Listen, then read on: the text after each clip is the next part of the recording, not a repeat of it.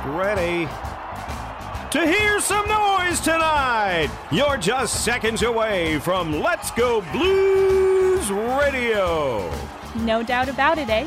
You're listening to Kurt, Bill, and Jeff on Let's Go Blues Radio, the original St. Louis Blues hockey fan podcast.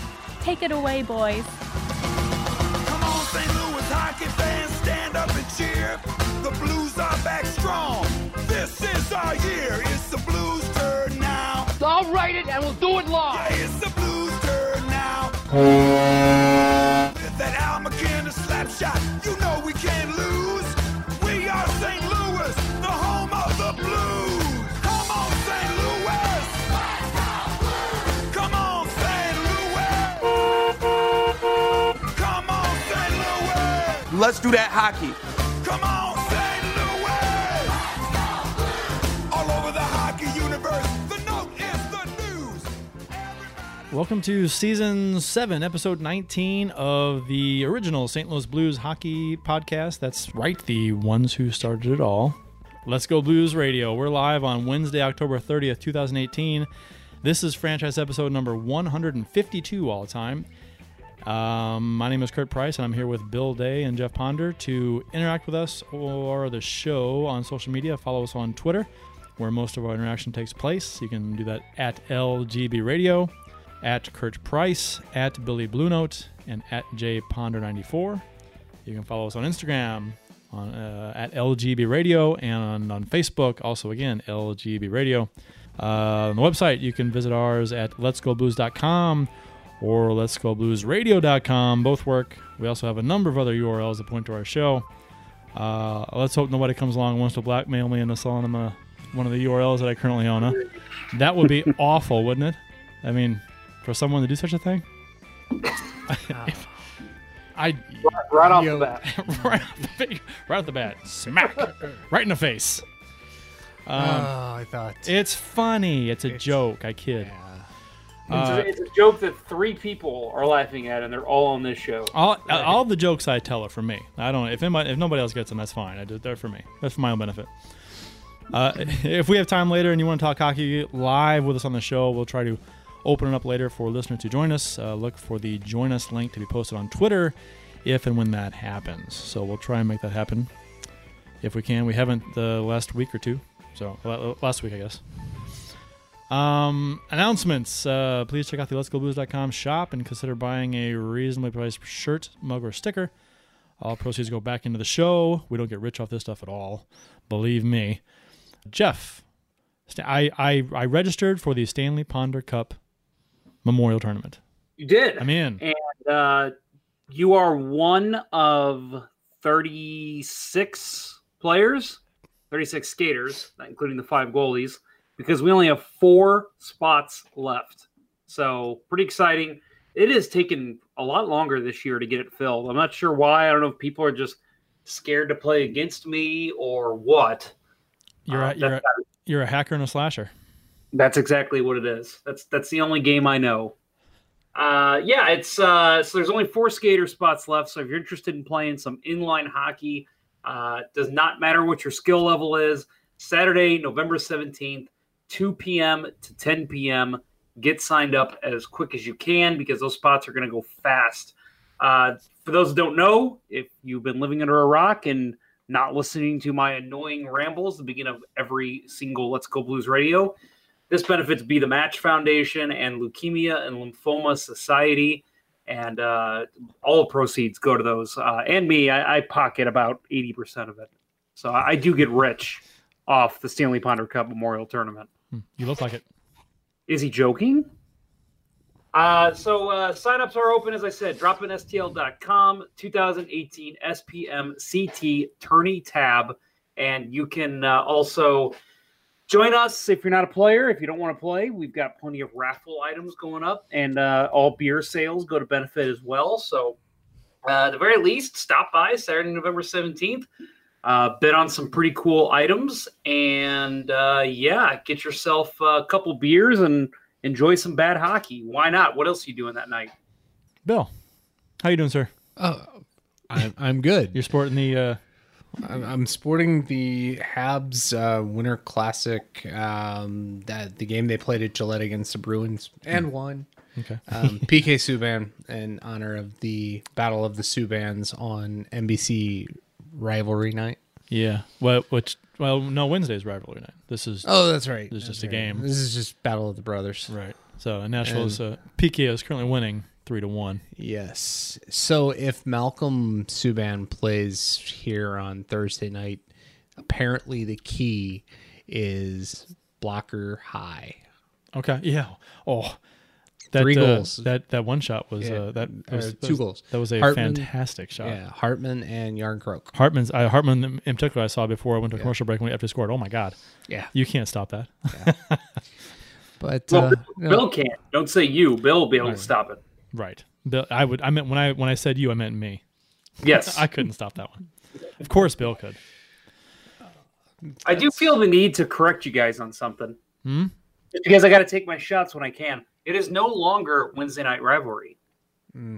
It is just Wednesday night hockey now. Okay. Good. Well, That's good. better. That's It's- better. Yeah, I think they finally realized how awful that name was for the games they were showing. Right.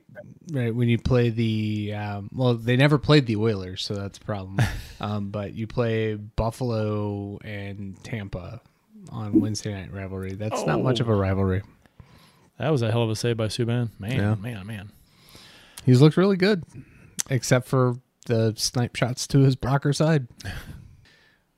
So the official beers of episode number 152. Bill. I'm going with a throwback. Left Hand Brewing 25th anniversary Imperial Stout.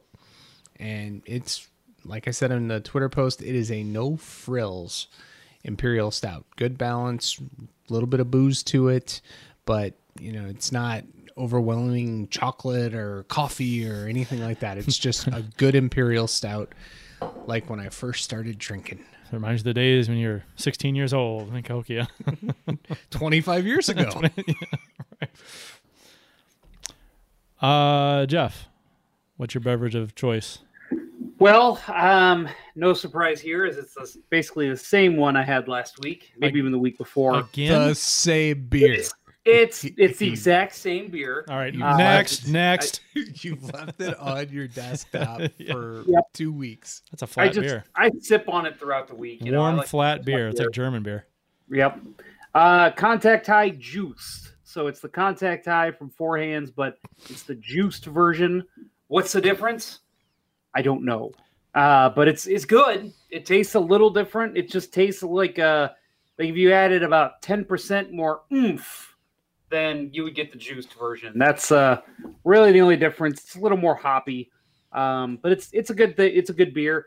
Why are you drinking the same beer 2 weeks in a row, Jeff? Well, I need to get my ass to the store. That's why. At least you're honest about it. Yep. My beer this evening is I went with a theme for the time of year, and I just spilled it on my hand. Not wearing those pants to work tomorrow. This is Frankenstein's Pumpkin Stout by Center Ice Brewery. So our good friend Steve Albers over at Center Ice Brewery put this out. It's pretty good. It's a pumpkin stout pours as dark as the night with aromas of pumpkin pie and balanced flavors from roasted, toasted malts, pumpkin, and spices. Stout brewed with pumpkins, cinnamon, ginger, nutmeg, and cloves. It's pretty good. It goes down pretty easy, actually, which is kind of dangerous for a 6.8% beer. So, yeah. It's good. Nice job, Steve. Good job, Steve. For anyone who listens or watches the crazy zany show on Netflix, Big Mouth, you the man, Steve. I don't get that reference. Nope, because you don't watch the show. I don't. The only YouTube show I watch besides ours is Good Mythical Morning. You ever watch that? No. Good Mythical Morning. That is a fantastic YouTube show. Well produced. I mean, it's like a TV show. It's really good. It's like 20 minutes long, 18 minutes long, short, good, and they one a day. It's fantastic. Never heard of it. Two guys do a good job talking, and just half the time they eat weird things, and they kind of just see if they can. It's interesting. It sounds childish, and well, half the show is childish, but it's good. It's well done. Oh, the show is. Hey, by the way, did I say YouTube? I meant Netflix. You might have said Netflix. Okay. But I heard YouTube. Okay, so, you hear what you want to hear. Right. Yeah, the show it's not for kids. So if you're under the age of 24, you probably shouldn't watch it. It's really raunchy. It's the whole show. The premise is kids going through puberty, and in the way that they show it, they have a puberty monster who is played by Nick Kroll, and it's very raunchy. Oh, I've seen Nick Kroll. I've seen a preview for that. It's funny because my wife doesn't watch shows like that anymore. Ever since we've had a kid, she doesn't watch stuff like that. She got addicted to that show and made me watch it. And it's not a show I can binge. She can sit there and watch 10 episodes. I can only watch 1 or 2 at a time. It's so, even for me to say this, that's a lot. It's too much for me. It's just too much raunch. I don't think that show hits our target market. Our target market is like what? 6 to 12 and over 70. That's our audience. I think our audience likes Antique Roadshow the most. That's not a bad show. I've never actually watched. There's only so much that show you can take, though. It's basically a Pawn Stars kind of without the written stupid stories. Light, sound, geometry, analog, electronics. What we're going to say is LSAE, right? Said Bill always rocking the cool jerseys. Yeah, I'm running low on the collection these days. I'll go retro with my Brian Elliott jersey next week. Nice. Jeff had his on 2 weeks ago. Yeah, I had it displayed. So yeah, when LSGAE, he first said Jeff always rocking the cool jerseys. Then he said I meant Bill. I was excited because I thought he was talking about the jersey I have hanging up in the background here. That is one of my favorite jerseys to wear to games, the Pavel Dimitra Blues away jersey before they switched to the home whites being the away whites. It's beaut. She's a beauty. It's a beauty fish. That's the second week in a row I've used beauty fish. You have. Son of a bitch. Yes. It works for me. I get the reference. Like I said, it works for myself and anybody else who gets it, but it's not really for, I don't know. Anyhow, today in Blues history, courtesy of the @STL Blues History Twitter account, October 30th, 2018. Speaking of which, happy Halloween, guys. It is, tomorrow. So, yes. Yeah. To celebrate Halloween, I know I told you guys before, my mom, so she's listening, thank you, Mom. She got me a spooky microphone to where if I say something like, "Let's go Blues," it replies with a spooky voice. How great is that? That is cutting edge technology. It truly is. That must have cost an arm and a leg. It cost at least $4. Okay. Or if you buy it at Target, it'd be $24. At least, yes. Today in Blues history, 1994, October 30th, 1994, the first pro hockey game was played at Kiel Center. The Peoria Rivermen beat the Cincinnati Cyclones by the score of 7-2. Greg Pazlowski had the hat trick in the game. Blast from the past, that name. Pazlowski. Yeah, I'm always reminded of the famous call from Ken Wilson. Yeah, was that was the game tying goal? Monday Night Miracle. Monday Night Miracle. He stole it from Vernon. Stole it from somebody's stick, and Vernon was out of position. Beat him short side. Yes. Pazlowski! And they'll go crazy. Yeah. Iconic. Today's date, 1987. The NHL named Barkley and Bob Plager co-captains for the 1988 All-Star Game, which was to be held in St. Louis that year. Which, behind me, if you can see it, I'm pointing to it. I have an ice bucket from the All-Star Game that was in St. Louis. Because you need ice buckets at. I'm not sure why there's an ice bucket that exists with the, but there does with the logo on it. Because it's ice hockey. I thought we covered this earlier. I know it's ice hockey, but okay. I forgot about that. That makes sense. So, and we should be getting another All-Star game here. I'm going to say within the next 5 years. 5 years, yeah. Yeah. We'll 28 years. We'll get one. Bettman will come back again next year. Oh, okay. After phase 3 or whatever it is finished. And okay. Well, you guys can have an All-Star game in 2022 or whatever it is. He'll come back next year with the hand held out a little further. Right. Come on, Tommy. Yeah. Zip. What I'm looking for here. Well, of course. Little grease for the wheels.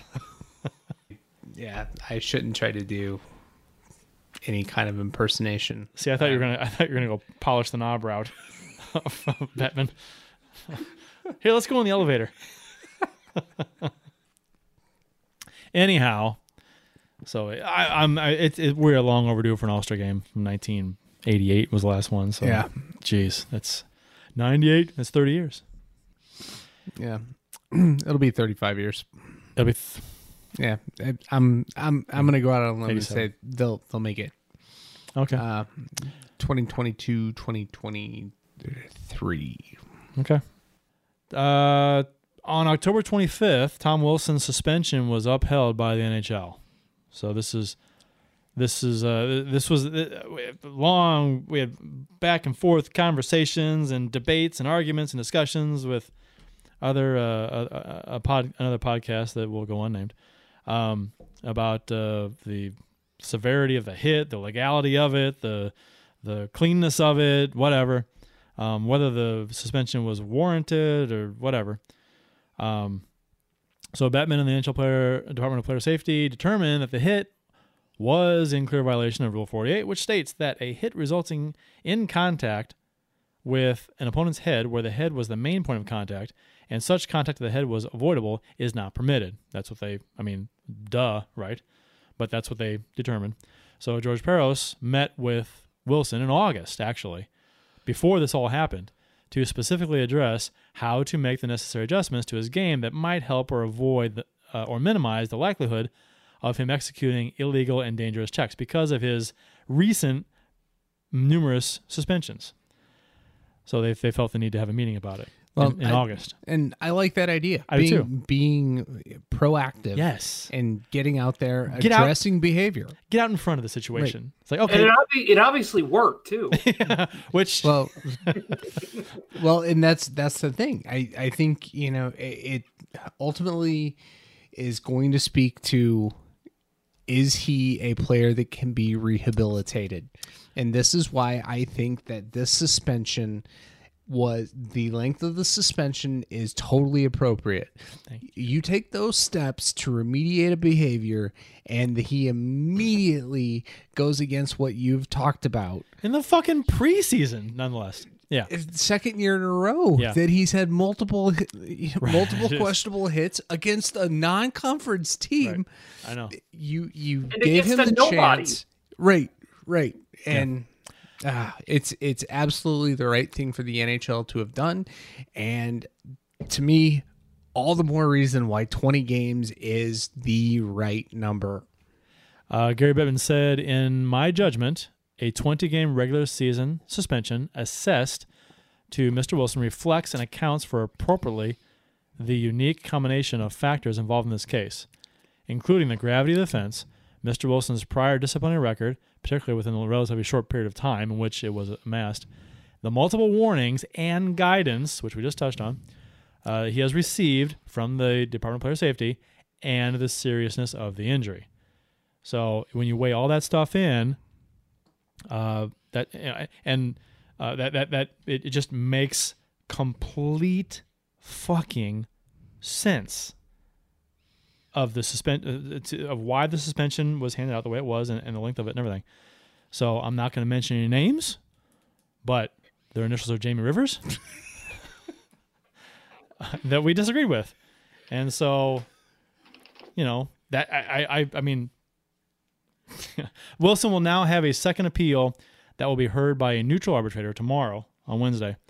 Wilson will remain suspended until the arbitrator issues a ruling, and it is possible he will have served most, if not all, of his suspension before the ruling is complete. So, circa Dennis Weidman. Yeah, right. Because an impartial, neutral arbitrator reduced Weidman's suspension. The same kind of thing, or reduced it to time served, basically. Yeah, he reduced it. He'd already served the 20 games, right? But I think he reduced him down to 17 or 18 games. So he ended up getting money back. So he gets his money back, but he doesn't get the games back, which. Who cares if you're a Blues fan? I know, right? Yeah, it doesn't matter. But suspension. Actually, it only hurts the Blues. The Blues don't play Washington because we didn't look at the schedule, but I think if Washington were to play Nashville or Winnipeg or Chicago, you'd want Wilson to be in the lineup. So, but whatever. Morally speaking, this was the right thing. So, I don't give a shit what anybody says.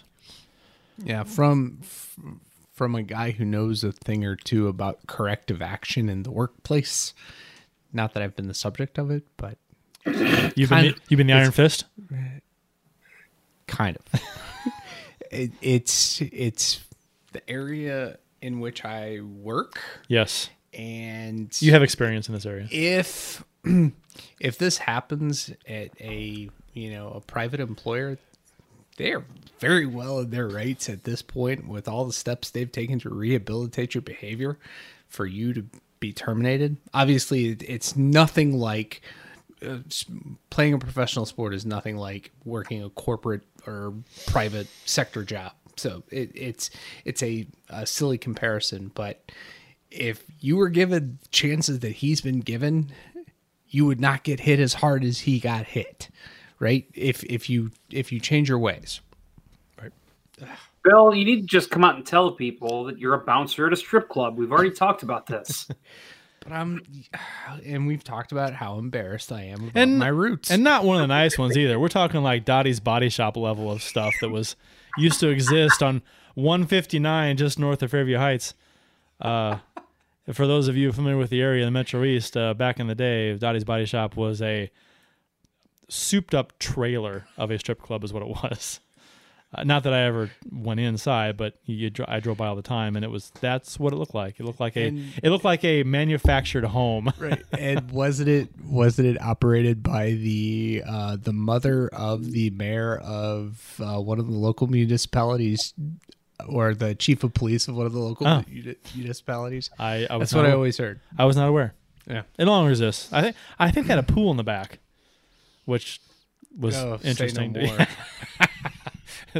I'm sure it was used plenty. Tune in for next week's for Kurt's further knowledge about local strip clubs. And I'm sure the water inside that pool was thicker than regular water. Oh God! It's probably like a glue type substance. Okay. Good Lord. Anyway, for those of you on my side of the river. Let's relate this over to Rhonda's over off Page Avenue. Now, Rhonda's, I'm not kidding. The one time I've been in there, I kid you not, 2 of the strippers in there, bullet wounds. Oh, really? Very visible bullet wounds. So when you walked in barefoot, did your feet stick to the carpet when you were just walking? Like grab? No? No comment. Did you have residue between your toes? Yeah, they have a Japanese rule where you have to take your shoes off at the door. Oh, Jesus Christ. Off the rails. Show's been derailed. Off the rails. Look, our YouTube listeners have gone to 0. No, they've gone up like 400. It's great. They're talking strip club. They're talking. Okay. So started the 7-game homestand against Columbus the other night. So I think a lot of people were taking the stance, the opinion that this may be Yo's last stand, with depending on how the team does. So, depending on how this team does during this massive 7-game homestand, will he make it out of this homestand? Especially after the Columbus game, that was the talk. Mm-hmm. Especially, Yeah, so set the stage for coming back. So you have the surprise win in Toronto. Hopes get up. You've got the lead going into the third in Winnipeg, and you just shit the bed. Massive collapse, and losing overtime. Now, the optimist says, and we all know who the optimists are. But the optimists say, hey, you got 3 out of 4 points in Toronto, Winnipeg. It's fantastic. Well, that sounds pretty good. But the way you got that 1 point was pretty shitty. So... Yes. You left a point on the table. You didn't gain a point. You lost a point. You lost a point. Yeah, like we said, I've said on Twitter a few times since that Winnipeg game, like you don't go saying, "Hey, at least we got a point in that kind of a game." Right. You save that kind of conversation for a game where you're trailing by 2, make it to overtime and lose. Then you say, "Hey, we got a point. That's fantastic because we were trailing in the third period." You don't say that when you were up by 2 in the third. Right. And lost the game in overtime. Right. Any self-respecting Blues fans who lived through the 2002 to 2011 era where going into the third period against Detroit, you knew you were only getting 1 point regardless of what the lead was. Yeah, no kidding. Right. Any of us that lived through that can that was so painful. Understand. You have to be you can't be a cockeyed optimist and be glass half full to give up points in those games, right? It's always painful. You knew Datsuk was going to score, or Zetterberg, late or too. Lidstrom, Late, 13 seconds or less. Yeah, right. Yeah. I seem to recall Henrik Zetterberg walking Barrett Jackman about 18 times to score a third period goal in that era. The 2 Calder Trophy finalists that Jackman won. Zetterberg was angry that Chris Pronger and Al McInnes gave Jackman his Rookie of the Year award. Yeah, and I mean, in Jackman's defense, he did play really well, and he hurt his shoulder at the end of that season, and was never the it same. was never the same. So who knows how his career would have. Yeah, no kidding. Who knows how his career would have went after that because he couldn't really hit as effectively after that. So the first game, after the Winnipeg game, so the game against Columbus after the debacle that was the blown third period and the overtime loss, this game started off great, up 2-0 early on, feeling good, looking great. Tarasenko scores in the power play at 4:26. Schwartz adds one about 8 minutes later off a horrible turnover. Yeah. You're thinking the right guys are getting the goals. Right, exactly. Schwartz is on. Tarasenko scored. Great, get him going. Schwartz has scored. Hey, great, get him going. Fantastic. Your best players have to be your best players. All that bullshit. But so and with Columbus coming off poor showings versus Arizona and Chicago, both 4-1 losses, and they're in the whole 2-0 right off the bat. And we came off 3 out of 4 points against Toronto and Winnipeg. It's like, okay, this is the way this game should be going, right?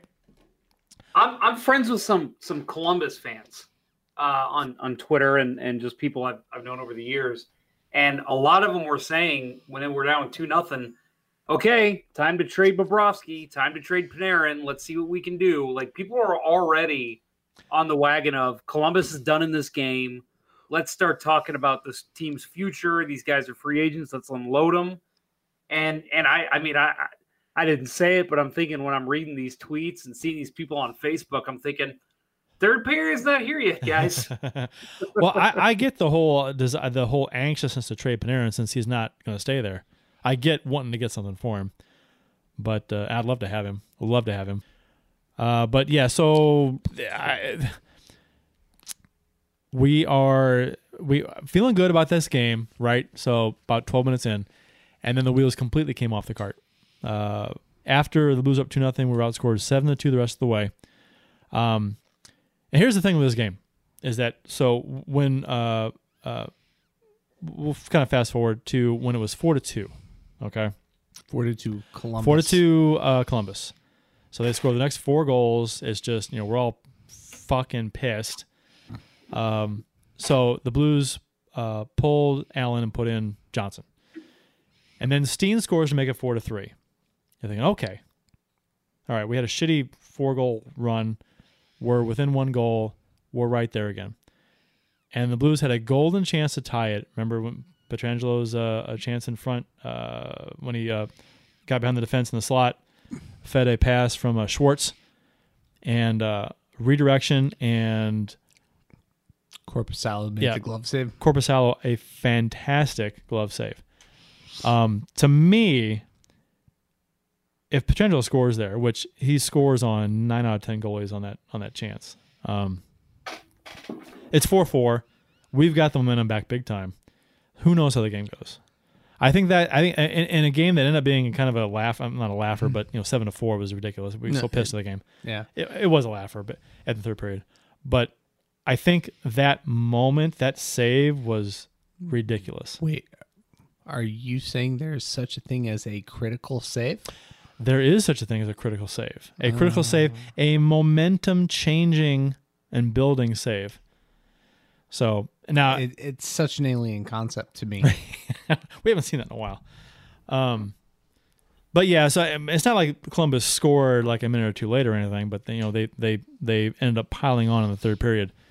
Floodgates opened as they scored 3 times in the first 6 minutes of the third period, and they just put the game away. Sanford scored with 8 minutes to go to round up the scoring, so 7-4 Blue Jackets was the final. So about this game, after the game, people were understandably social media. I mean, that was entertaining. I mean, I was pissed off as anybody. I'm sure everybody, you guys were too. But I mean, just reading through Twitter was just entertaining, to say the least, because people were pissed. Yo must go took over. Blues yes, Twitter. Yo must go. The hashtag. And here's what I want to talk about a little bit was, this after that game was the first time I really honestly felt that okay, Yo's days here are numbered. He could be fired tonight. We don't know. And that could happen. This game was so bad, and come off the heels of the embarrassing collapse in Winnipeg, and the up and down season so far, mostly downs.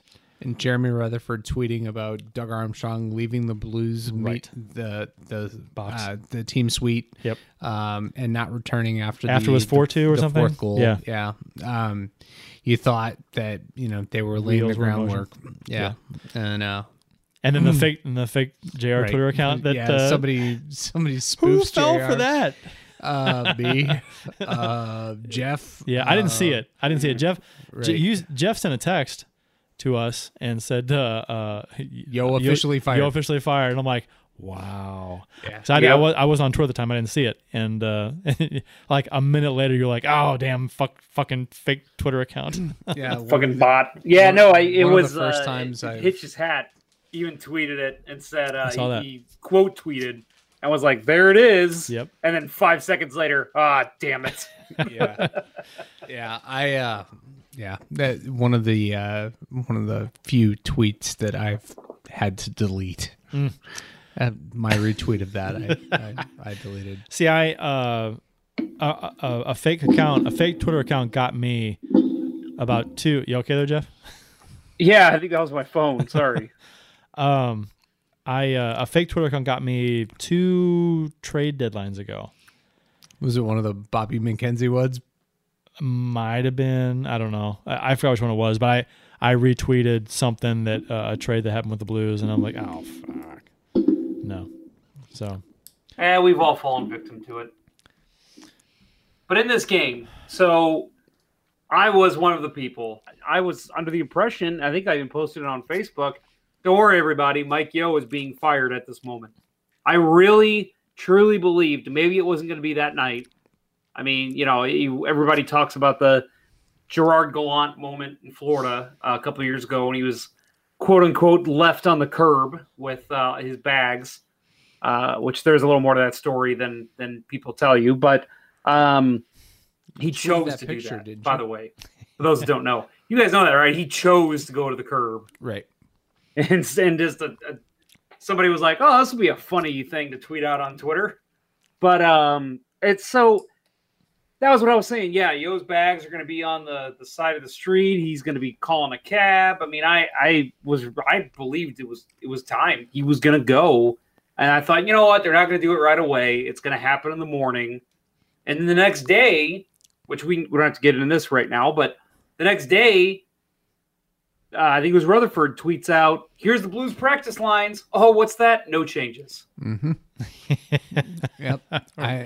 Yeah. So yeah, going back to the night of after the fake Twitter thing, and we saw Yo come out to do the presser After a closed door meeting in the locker right room. after a closed door meeting. When Yo came out to do the presser, I was certain that at that point he's safe for tonight. Sure. And then the next day, Korak and Rutherford tweet out the lines, and I think I retweeted Korak and said, "Well, looks like Yo's picked the hill he's going to die on." Because there were absolutely no changes. Nope. And Bowmish was back on the top line with Petrangelo. It's like, well, he's just going to be a stubborn ass with this fucking Bowmister on the top line. Bullshit. It's truly amazing to me. We said it last week. How does Doug Armstrong, who I know he was the one that signed Bowmeister to that contract, how does he look at those lines and say, yeah, that's the best we can put out there? Absolutely not. Any hockey mind will tell you Bowmeister is not a top pairing. You ask any single person, any other coach in the NHL, where does Jay Bowmeister fall into your pairings? None of them would say the top pairing. No. Not even the damn Ottawa Senators. Guy Bensing tweeted the show and said that I get to listen to you guys tonight. So Hey there, Guy. Guy is listening in from Hawaii. Actually, he was actually in the YouTube chat too, I think. And he said, "I'm not seeing you on YouTube." This was before the show started. It's because we say we're going to start at 9. A relevant social media update, Right. We started at 9, but we actually started about 9:20 every episode. Yeah, it's we usually sit down at 9:00. right? We have to type out hashtags and all kinds pictures of beers. It takes a long time. Yep. You don't know what it's like to run a podcast. Yeah. Oh. Life is tough. Says It the is. guy who does the least work on the show. Just shows up with his beer and his yogurt covered pretzels. Now donuts tonight. Donuts. Bill has donuts as a pairing for his Imperial Stout.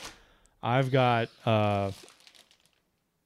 Mrs. Fields chocolate chip cookie popcorn, which sounds really good. It's not as good as it sounds. Yeah, it's popcorn. Yeah, popcorn doesn't really translate well into other junk foods. What I've found. Chocolate covered popcorn is fantastic. Yeah, but you go to try to mix cookies and they don't. There's not enough cookie bits. It's just I don't taste the cookie. Anyhow, so Yo did not get fired. Surprise. Yeah, and I was so I want to ask you guys, assuming they were to replace Yo with a capable coach. Assuming that was an option, I'm not going to name names or whatever. A capable guy. Might have been better, might have been worse. We don't know. Should Mike Yo have been fired after this game? Yes, absolutely, 100%. Thank you. I agree.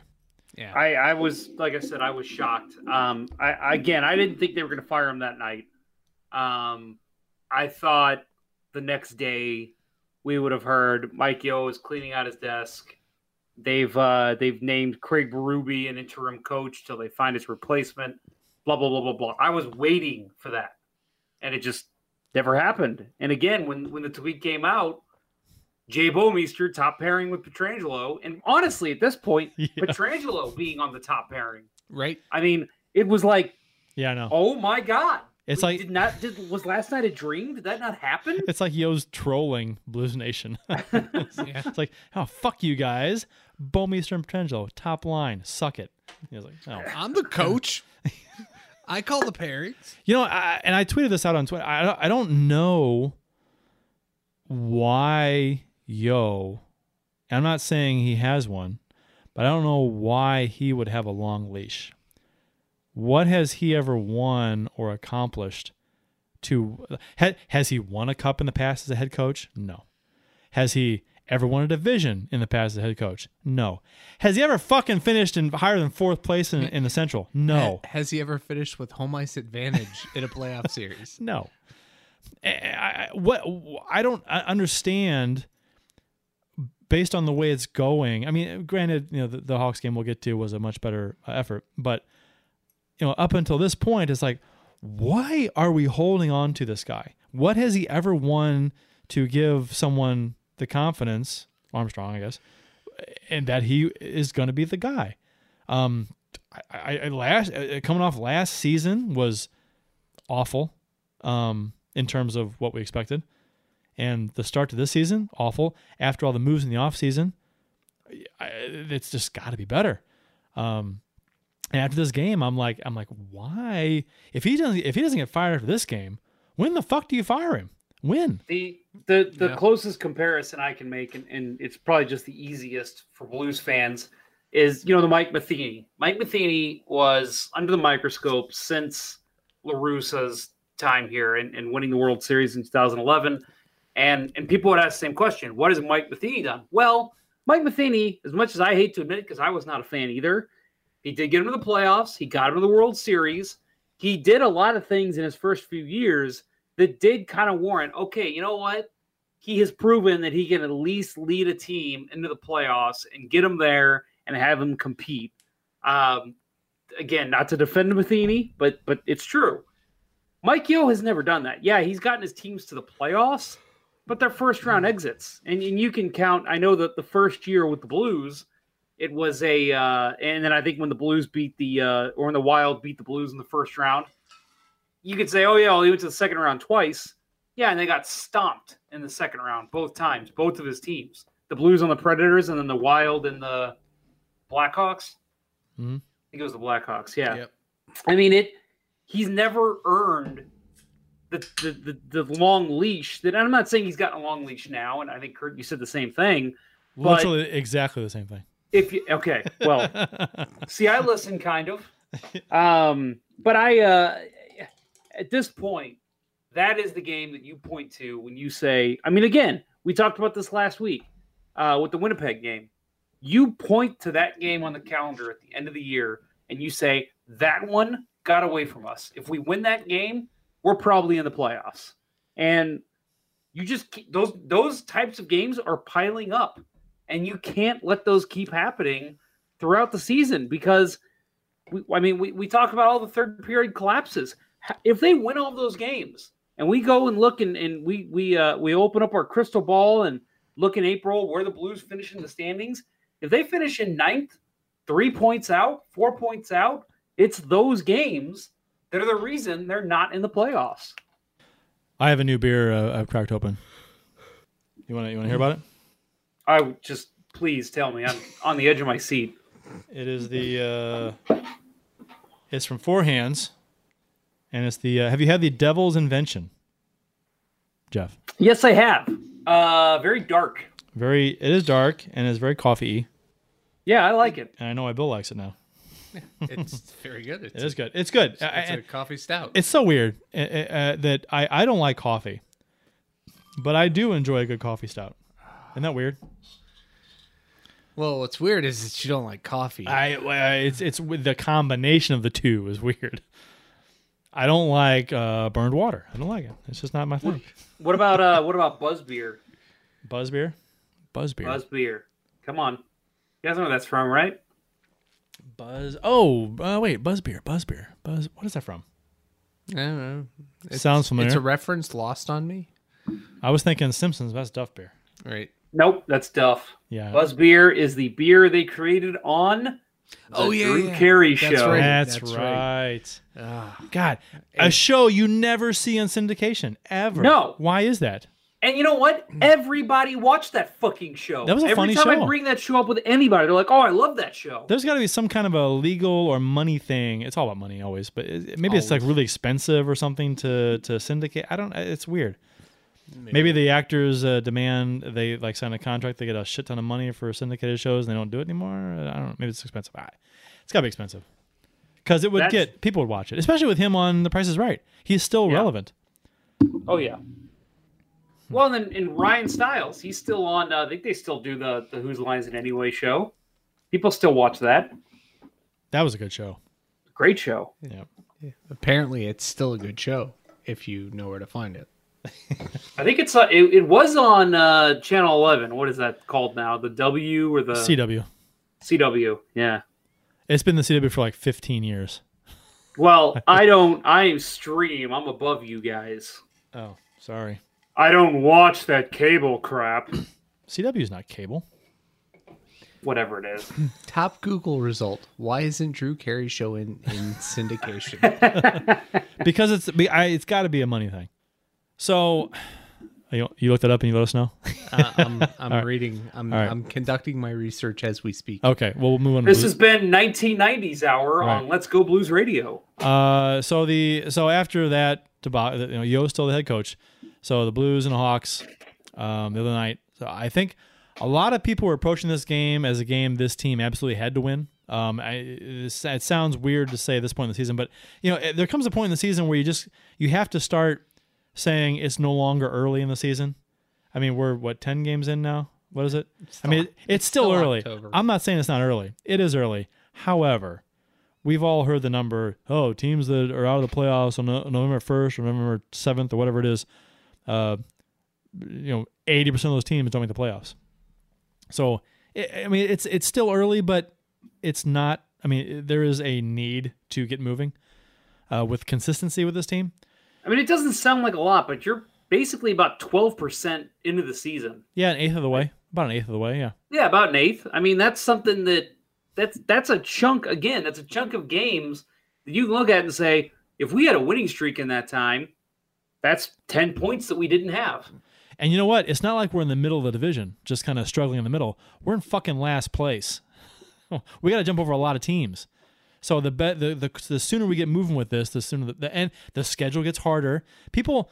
I think people tend to forget about that kind of thing too. Is that we've got a lot of days off right now. We're going to be playing a lot of games in a lot of days, and it gets tougher, especially the last 7 to 10 games of the season. It's like crazy, all compacted into the same into a short amount of time.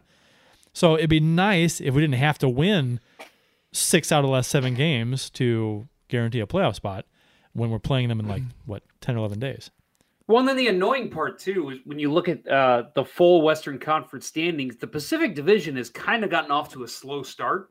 So you say, okay, again, we're probably going to see 5 teams out of the Central, good chance. So if the Blues get off to even a 500 start, you're saying, okay, well, they got a good chance to at least make a wild card spot. But you look at the West and you say, yeah, they could pass all those Pacific teams, but you've got 5 to 6 teams in the Central Division that you're going to be battling for a playoff spot the rest of the year. There's nothing you can do at that point. It doesn't matter how much better you are in the Pacific Division. If you finish 6th in the Central and 8th in the West, you're still not going to make the playoffs. We have 9. We're in 7th in the Central, last place, 9 points. We are 7 points out of first. Did Nashville? Is this game over? They win. They won. They won 3-1. So is this updated? No, it's not. So we're 9 points. They have twice as many points as we do out of first. So now, granted, a lot of us picked us on this show picked the Blues to finish 3rd in the division behind Nashville and Winnipeg. So right now, 3rd place is 15 points. So we're 6 points out of where we thought they'd be, thought they'd finish. So, and it's disappointing when Chicago is right there too at 15 points because they were supposed to be terrible, and they're playing much better than expected. But so we went into this game thinking that, okay, this is kind of a must-win against Chicago, who we've lost twice to in overtime before. 3rd game against Chicago already this season, which is weird, but okay. So we just can't keep blowing games and playing like ass, especially division games. And even if they were to beat Chicago but not play well in doing so, like if they won in overtime, playing kind of crappy hockey, but they still won, I think even if they were to win that way, I think fans would have been frustrated by that. I would have been frustrated by that because it's like, this team should be better than that. So, but that didn't happen this game. So and like you said, Kurt, these are divisional games going into the start of the season. Typically, the Blues are seeing a West Coast swing. They see a couple of the Eastern teams. They don't see this many divisional games to start the year. So when the schedule came out and it showed Chicago 3 times in the first month, Winnipeg 2 times in the first month, you say, all right, well, that means that no matter what, I don't care what roster turnover they have got to get off to a big start. And they just haven't. They've fallen on their faces, and you can't lose these divisional games. So, yeah, I hate the term must-win game, but if you're going to have that label this early in the season, this was the game. Yeah, I mean, it's obviously it's not a must-win game, but the Blues needed to win this game. They needed to win it, and like I said, they needed to win it impressively or while playing well. Winning this game and not playing well wouldn't have done a lot for the confidence of the fan base. I think because everyone knows the team was playing like shit. I think if they were to, but winning the way they did, even though it was pretty close late. The Blues played a pretty good game. So I think that that did wonders actually for the fan base. It's amazing what a game can do. So before the game, Tarasenko pretty much guaranteed the Blues were going to come out pissed off, and they were going to really take it to Chicago, and they did, and he did. So the Blues team that we expected to see this season kind of finally showed up. So they showed up in Toronto, and then they showed up against Chicago the other night. So beating the Hawks 7-3 was the final. And this time, instead of collapsing in the third, when we had a 4-3 lead, the Blues shut the door and ran up the score late in the third. So O'Reilly's goal, I hadn't even gotten downstairs to my TV yet. I was in the kitchen making dinner, and I had the TV on, and I saw the O'Reilly goal. Thank God I was watching the TV. 18 seconds in, my God. Beautiful pass from Sanford after Parayko carried the mail up the ice, and O'Reilly redirected the pass by Crawford just inside the far post. That's what they call a goal scorer's goal. That was nice. That was a beautiful goal. I loved it. Great start. Yeah, fantastic. Yeah, I was the same with you, Kurt. We were at Boo at the Zoo, so I actually missed the whole first period. But I checked my phone. It was like 7:09, 7:10, and I was like, "Oh, I'll check my phone," because I just got the notification the game had started. I'm like, "Okay, I wonder, just if there's any late roster lineup changes or anything." So I looked, and 1-0 Blues. I'm like, "Oh, that's a good sign. Hopefully that continues." So Kane, it didn't actually. The good again didn't continue that long. Kane tied it up on a goal that was, rather soft. But yeah, and yeah, that's what I was trying to find the reference so that I could give the numbers. But Jake Allen is worst in the league at goals above average. Goals against above average. Yeah. And after the last 2 games, it's the defense, Bill. Yes. It's the defense. It's all the defense. So all of it, all the defense, every single time. It's the defense. Jake Allen is the savior. That Columbus game, it's hard to really put on anyone. I thought the whole team looked like shit. Oh yeah. And I think we can all agree. But yeah, with this game, and again, we'll probably get into the other goals here in a minute. Every goal Jake Allen gave up, to me, was Jake Allen's fault. Awful. Just awful. Not on his angles. Right. Showing too much net. Yeah. Way too deep in the net. Way too deep. Just awful. Every single shot that he gave in that beat him, all on him. So, Blues go up 2-1, and I don't have the who scored the second goal. I don't have that here for some reason. Anyway, so Blues go up 2-1. And I want to talk Zach Sanford. Sanford, okay. So who has been good. I love Zach great. Sanford. Yeah, at this, somebody tweeted the other night, forget who it was, or otherwise I'd give the attribution, but tweeted that if this is who Sanford is, we won the Shattenkirk trade. Yeah, I was just on the way home from work today. I was thinking, I talk about Sanford on the show tonight, and I'm thinking, you know what? My God, if he keeps rolling like this, we won the Shattenkirk's a healthy scratch in New York. I'm liking this. And when we first got Sanford and he played a handful of games, I remember thinking, I like this guy. He can play. I like his game. Yeah, a I do lot. too. I do too. Yeah. He gets chances. Yeah. Go back to the Toronto game where he found that soft spot. Perron hit him with a pass. Yeah. Just perfect heel to toe wrister. Oh, the second goal in this game was the beautiful Perron, who everyone in the Western Hemisphere thought he was going to shoot, and he does his little dipsy do handle, stick handle, and just feeds it over to Sanford, and it's like, oh, just a tap in. Yeah. It's beautiful. Yeah. And that right there is a perfect use of Perron. His hands are great. Yes. His hands are great. Yeah. And he's matured. He has. I have not. Has he taken a single offensive zone penalty this season? I want to say I remember one. One? Is it one? Yeah. First game, maybe, I think. Yeah, Oh, I is think it? so. All right. Yeah. Damn it! I was going to say no. But that's, even if that's the case, he's taken one. He's improved. Right. No, that's a good point. Usually he's good for one every few games. He's matured. Yeah, and you mentioned it, that this is the game that David Perron needs to play. And I mean, shit, I said that back in the Backus, Oshie, Perron top line days, that if he just passed the puck more, because he's got such smooth hands and every pass is crisp, and the puck never flips up when he passes it. If he would just learn that I'm a good passer, he'd be a hell of a hockey player. And I think maybe in Las Vegas last year, he learned that and realized, I just need to feed my teammates when they're open, and we're going to score every time. And we're seeing that this year. LSGAE on YouTube chat says, good line, always liked Perron. He seems to love the game and is a hockey player.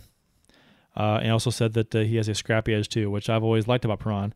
Kind of a scrappy, kind of skirts the line between dirty player on the net sometimes, cheap shots. Right. He's no LaPierre, right? He's no, Max he's not LaPierre. that. He's just, but he will. Right. He'll get under your skin. He picks but- his moments. Right. Yeah. But I haven't seen that this year from him too much. Right. So- And he's skilled. And Yes. He uses his Yeah. skill. Yeah. And this second line, if that's what we're calling it, the O'Reilly, Sanford, Perron line, keep it together. I mean, Yeah, they look good. It's beautiful. Yep. It's working right now. Agreed. And more on Sanford. You guys had mentioned we won that trade, and did we win that trade? And it's like, think about it. First of all, Shattenkirk signed elsewhere in the offseason. Now he's a damn healthy scratch. The Blues probably did win that trade. Overpaid healthy scratch. Yep. Yeah.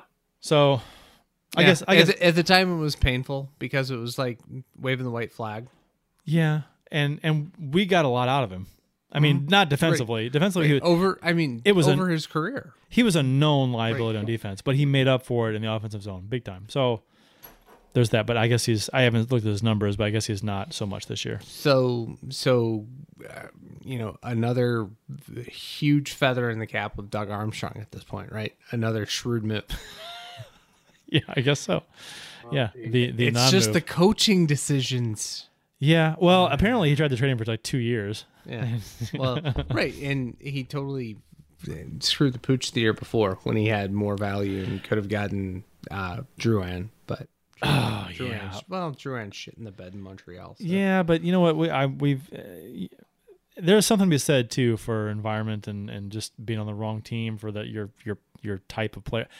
You see that all the time. A player has a fantastic run in one city, leaves as a free agent, goes somewhere else, and he's shit. I was like, what happened? It's like Elliott. And he wasn't shit, but he was just not near as good as he was here. And it's like, it worked here with Elliott. It didn't work elsewhere.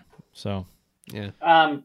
Yeah, and with Shattenkirk, I think he just lended himself well into a system in St. Louis where he played on a defensive scheme, which worked for him because he was always with a defensive defenseman.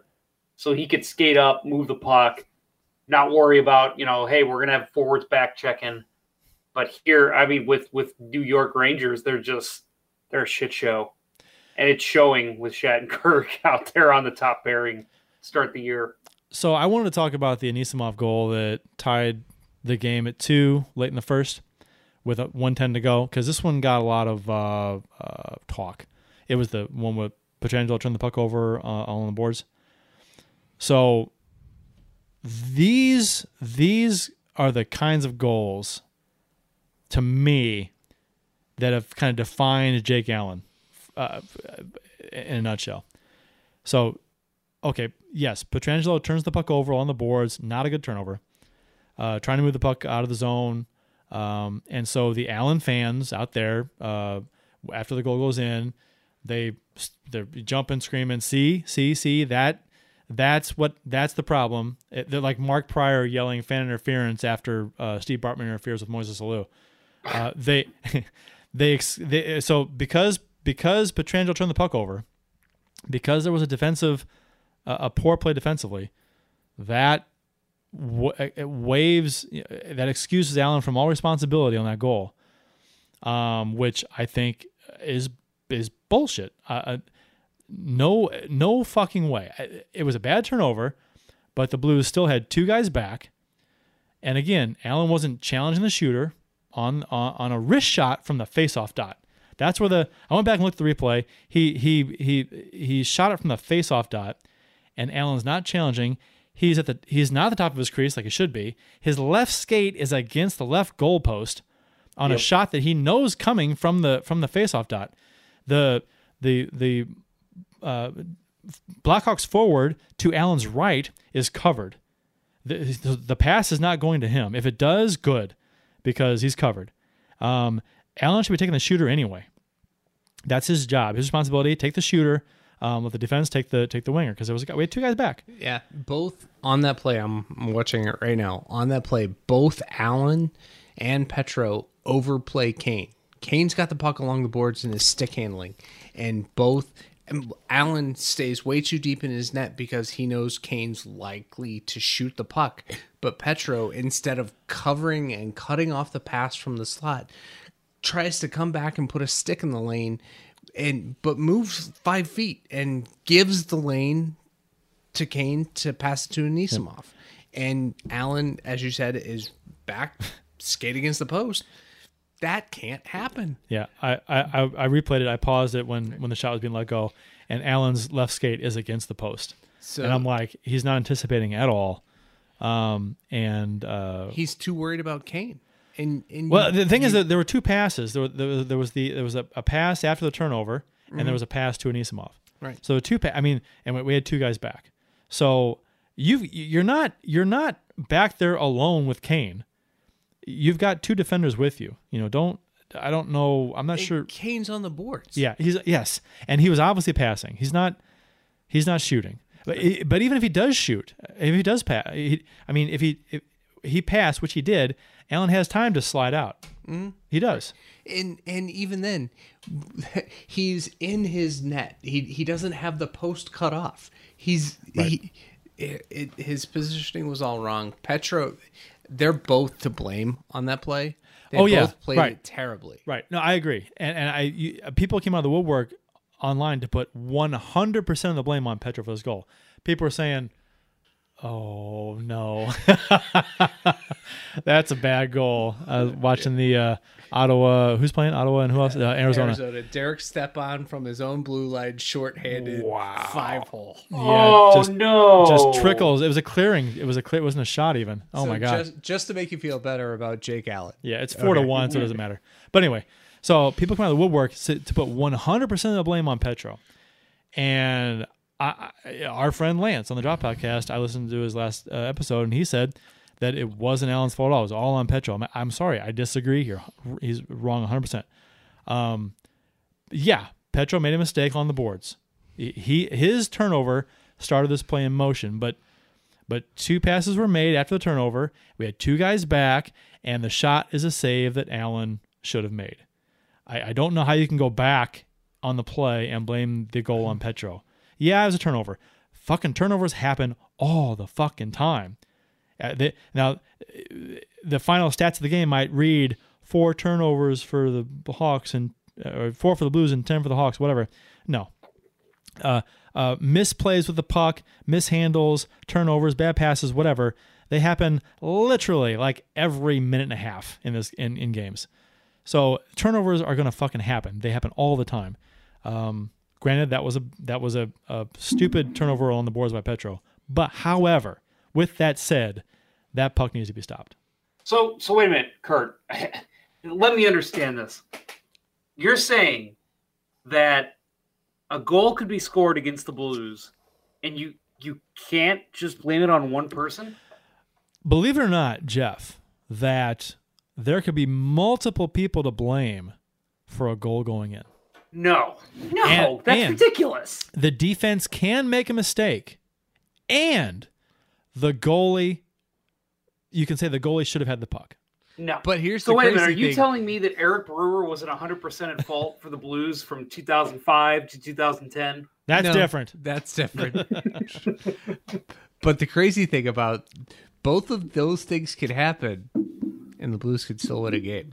Right, exactly. And I wanted to talk about this goal in particular because it was talked about online a lot, and on some podcasts, and I wanted to address it on ours because I wanted to talk about it intelligently, all-encompassingly, to cover all aspects of this play, and not be weird about it and just try and blame one single aspect of this goal on one person. So, yeah, Petro's mistake started the play in motion, but there was a lot to be said after that as far as the goal going in. So I think I'd blame Petro for this goal 25% and Allen 75%, maybe 30-70, something like that, because that's the way I look at it. I if you're going percentage wise, that's what I'm gonna say. Okay. Again, men's league, not as important as the NHL. There was a play recently, one of my ice games, where I did turn the puck over. I turned it over in the neutral zone. Guy skated in on a one-on-one with my defender, my defense partner. Took a shot, beat the goalie clean. I skated back, and I'm, shaking my head. Sorry, buddy, that was on me. That was all me. And he just goes, "No, it wasn't. I should have made that save." There you go. He's like, that was a straight one-on-one shot. I should have had it. And, I think Jake Allen would say the same thing. Any goalie in the NHL would say, yeah, that's a shot I need to have. Well, and it just didn't happen. Part of a goalie's job is to pick up the defense, because turnover, from being a skater and playing out, it's really difficult. You're basically asking your defense and your forwards to play a perfect fucking game. Never turn the puck over. Never mishandle the puck. Otherwise, if the puck goes in, that's 100% on you. I feel a callback coming on. Are you saying there's such a thing as a critical save? Right. There is such a thing as a critical save. There is. From the previous game, yes. So, however, silver lining. Yes. With that said, that was a shitty goal to give up, but this is when the Blues fortunately started to pour it on. So they got goals from Tarasenko and Bozak to go up 4-2. Kane scored again to get the Hawks within 1. And again, I didn't like this goal on Allen. I don't want to pick on him too much, but God damn it. Pang said during the broadcast that Allen was screening the play, but this is when Parayko kind of stumbled and fell and couldn't defend really. And then Kane came in like a left wing at the bottom of the circle, kind of at an angle, and beat Allen near post, which shouldn't happen. Thank you, Bill. Being a goalie, I was gonna say that, Bill, being a goalie, if you get beaten near post from a bad angle, who's that on? Your goalie coach. You don't get beat near post on a bad angle shot. That's almost always on the goalie. You just don't do it. So again, all 3 goals. So you guys are agreeing with me. That was Allen. Allen has to make those saves. I think he should have. He was not good on those 3 goals. He was not as good as he should have been on those goals. No, right, exactly. So you're saying he deserved to be injured? No. I'm kidding, Allen fans. I'm totally kidding. You're skipping ahead because Kane scores again to get the Hawks within 1 again. But I just talked about yeah. So Sanford's on the play where Allen gets hurt. Sanford's back checking on Saad in the blue zone, like a good forward does. On the 2-on-1 with Anisimov and Sanford followed sod all the way to the net, and Sanford's hip or thigh, whatever it was, collided with the top of Allen's head on the scoring chance, where Allen made a nice save on the play. No, Allen made his best save of the year. Yeah, it was on good. That play. Very nice save. And it's for all the cockeyed optimists out there, his last save was his best save. I don't think he has a concussion.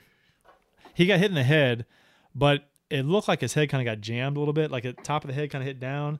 I'm thinking it's just a really bad sore neck, maybe, or I'm thinking a neck strain. That was my thought. Yeah, I mean, he could have a concussion. I don't know, but he was so slow getting off the ice. He and was unsure about. Yeah, he was. He was walking really slow. Needed help. That's true. Everything was measured. Yeah, I've had a concussion before. I have too. Yeah, I think I have. It was not diagnosed, but I think I have one. I know I Me have. too. And I know who gave me one. Was that me? Are you serious? That shot gave you a concussion? Oh hell yeah! The side of the you telling me a puck to the side of the face gave you a concussion? I was not playing goal. No, this was in warm-ups. And I was in warm-ups, and I was trying to recruit somebody to play at our team. Shot the puck. Who shoots the puck against the short boards? I had a habit before games of I take shots on net in warm-ups, and then I'll also kind of curl back to center and take some shots towards the low shots, just on the boards, on the and it got away from me, and it sailed, and Bill was sitting on the bench talking to somebody, cracked him right on the side of the head. Yeah. What the fuck is wrong with you, Kurt? Yeah. Why are you shooting at the short board? He is. You know what? I don't know. What I did. That was the season we were playing in a 4-on-4 roller hockey league, and we only had 4 guys. So I played the entire game. Yes, with a concussion. But because I was stupid. But someone in the front office was kind enough to bring you on a bag of ice and look after you kind of extra kindly, like. Oh, the drunk bartender. That was so bad. The drunk bartender who was trying to play nurse, play hospital. Oh God, that was so bad. So bad. Bad memories. I enjoyed it. I'm glad somebody did. So then Allen gets hurt. It's helped off, and Johnson has to come in. And so this and Johnson played fine. They didn't score on him, but this game was close. Under 5 minutes to go, it was 4-3 Blues. Yeah. So I think people see the final score and think 7-3. I was a laugher. Under 5 minutes going in the third period, it was a 4-3 lead, and we were hanging on. Oh, not hanging on, but we were up by 1. It's not like I will say I think they played pretty well with the lead. I do too. Yeah, the best we've seen them play all year with the lead. Right, and I don't know how you can measure it, but it seemed like they played better with Chad Johnson in there, and I don't know if that's hey, we got a cold goalie, we got to play better for him, or we have a backup who's not been good so far, we got to play better for him. What it was. Someone made a comment today on Twitter. I think it was today. Maybe it was yesterday. Said, we'll see how the Allen haters or the Allen bashers or whatever like to call people that are critical of Allen when he makes a mistake. Realists, maybe. We'll see how the Allen haters, how much they hate Allen once they see Johnson play for a while. And something like that. And I was like, well, that could kind of backfire on you, I guess, if Johnson plays like Hutton did last year. I was going to say, how many backups and split starters have taken the job from Allen? Yeah. It's not out of the realm of possibility that it happens again. Right. So, well, if Johnson has to play 2 or 3 games and, we go 3-0 and he allows 2 goals in those 3 games, it's like, what are we doing now? He's done it before. We talked about it a couple weeks ago. He did it with Elliott in Calgary, so you never know. Yeah, I'm not saying it's going to happen, but, if it does, and it's like all of a sudden it's like, oh, boy, that'll be fun. The good old St. Louis goalie controversy. Yeah, I think that's pretty much every city that has a good hockey fan base. The goalies get shit on all the time. Every city that has a good hockey fan base and a bad goalie. Right. Well, the jersey you're wearing, Montreal is notoriously hard on goalies. Mm-hmm. So Yep, it's not just and- St. Louis. Yeah, Patrick Waugh. God. Yeah. Trade me right fucking now. Yep. The old Betty Lemieux. Trade me right fucking now. Hang up. So yeah, 4-3 game, under 5 to go until Tarasenko went into the dirty area and scored a goal right on top of the crease to make it 5-3. Great image. Yeah, Of that him vanquished over top of the prone yes. Corey Crawford, Yes. who is completely defeated. There are a number of not to tout this too much because the Hawks have won cups and all that stuff, but there are a number of broad images of Blues scoring goals on Crawford and him looking like his world has ended. Troy Brower. Yes. Troy Brower, the Tarasenko goal that tied it late in game, I think it was game 2 of 2000 and, what was it, 15, 16? But 16. Yeah. He scored with 3 or 4 seconds to go. Yeah. And there's an image of Crawford with his head down on the shelf of the goal, just like in agony. And I loved it. So I had a screenshot of that somewhere, and I went to share it because Minnows Arena was wanting a high res image of the Tarasenko goal from the other night where he's excited and Crawford's laying down. And I was going to post that and say I have this one too, but I couldn't find it. So good story. Great story. Thank you for sharing. Beautiful. After Tarasenko's goal, then Petro kind of put it away with empty netter. And then to add insult to injury for the Hawks, the Blues got a late power play, and they got a goal from Steen on that power play, who let a laser go from the slot to make it a laugher late 7. So you had mentioned when you brought this game up that because of what Tarasenko said after the last game, they pretty much had to come out with some fire, which they did. This goal, the Steen goal, late in the game, I mean, what did he score? 15 seconds left? It was a little more than that, I think. Maybe. Either way, yeah. The game's been put away. It's 6-4, 6-3. The game's basically over. You've got a power play. A lot of teams just kind of cycle, quick shot, cycle, quick shot. Don't give up any chances. Steen put everything he had into that shot. And I read that as an angry fire, whether it was within the Blues or within Steen, I don't know. But the way that he just bombed that shot like you would see late in a game that's a tie game led me to believe, okay, Steen is pissed and he wants every chance he gets to put this game away, even if it's already been put away. The whole team should be pissed. And you could, I mean, Tarasenko's, Steen's kind of a mild-mannered guy when it comes to interviews. He doesn't really show emotion. And he basically just gave the company line of, got to work harder, which there's a lot to be said for that. I mean, but Tarasenko's comments were interesting about the way, because I liked what he said, even though it wasn't a canned response. It wasn't a, we just got to be better. We just got to be harder on the puck. We got to be tougher on the puck. We got to play better in our own zone. It wasn't a canned, stupid response. It was, we're pissed off. And I guarantee you we're going to play much better versus Chicago. And I was like, oh, good, great. Something specific and something actually I wasn't expecting that quite from him. So that was good to hear. And it was good to see, especially with him, too, contributing 2 goals into that game. So that was it's no Mark Messier moment from the Rangers, but but it was good to see. I like that. So, but again, this was a good game. So was the game against Toronto.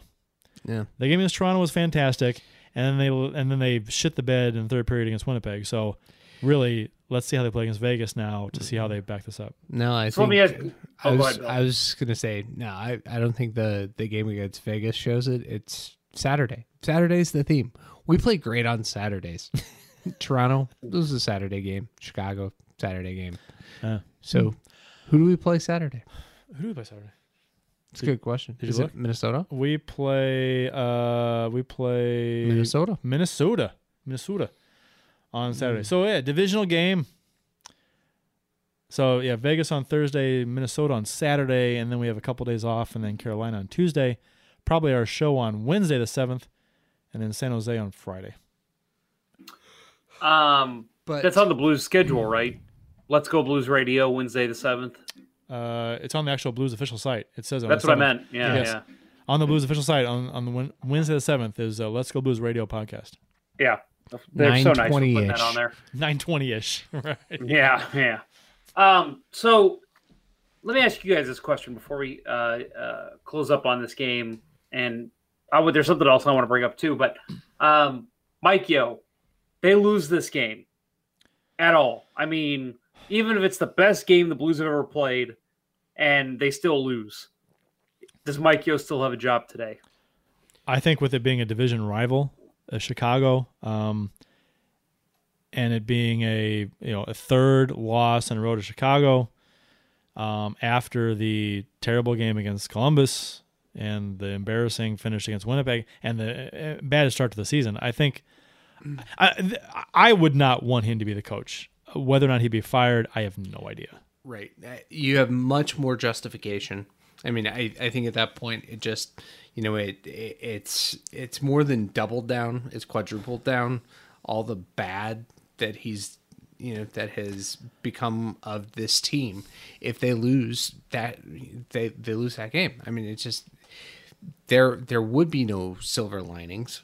But at the same time, I don't know what it's going to take for him to get fired. I would not have been surprised to hear in the, we have this, a nice 5-day layoff until the next game, that at some point they made a coaching move, even after the win. It would have been a nice time to do it because Right. you have a number of days to get Acclimate practice a new in under the coach. new coach. Right. So if they were going to fire him on this homestand, it would have been After that game. right. But they And- won. and But they won in convincing fashion at the end. I'm not convinced that that's what got him to keep his job. No, I don't think so harder either. Harder to fire a guy after a win, but Yeah. Oh man, I wonder how many coaches have been fired after a win. STL Blues history. Can you help us out on that point? Yeah, right. Yeah. How Yeah. often does that happen? How do you even look that up? I guess you could. Days they're fired and the schedule and everything. Man, that can't be many. Yeah. I'd go on a limb to say that there has never been a Blues coach that's been fired after a win. Prove us wrong. Coaches in every sport who won and still got canned. That's an ESPN article. Okay. Yeah, there's no Blues coach that's been fired after a win. There's no way. We've had like 14,000 coaches too. Shit, there's a ton for the NBA. Tony Dungy for the NFL. that's Marty Schottenheimer. Basketball, the NBA is not even a sport, so let's not talk about that. It amazes me how much coverage the NBA gets. And All right, you ready this for all the town. NHL in ones? this town. What's that? Oh, you ready for all the NHL coaches that have been fired after a win? Any Blues coaches? Let's hear them. I don't know. Let me roll through. Alain Vigneault for the Vancouver Canucks in the 2012-13 season. Leading candidate to replace Mike Yo. Yeah. No, I hope only, not. only because he's the only credentialed NHL coach I don't without a even. job. I don't even care about that anymore. I don't. Oh, I don't. But Yeah. do you think Doug Armstrong's going to bring in a? Oh, rookie? he cares. Armstrong cares. I wish he didn't. I don't think that's not the way the league's going. Bruce Boudreau for the Washington Capitals, 2010-2011. He's had a lot of shit happen to him. Those are the only two for the NHL. Really? Yep, right there. And all of the other sports have a ton, except soccer. Soccer only has one. You acted like there was a bunch of them. Who was it in soccer? Carlo Ancelotti from Ancelotti. Chelsea. Yeah. Yeah. Oh, my friend Mike listens to this show is going to punch me for not getting that name right. Big Chelsea fan. That's too bad. Chelsea, yeah. So The London Blues. speaking of the Blues third period, they allowed 5 shots on goal to Chicago when Chicago was trailing. So that's a fantastic sign. Way to hold the lead, allowing 5 shots on net. Only 14 shots on goal against in the final 2 periods.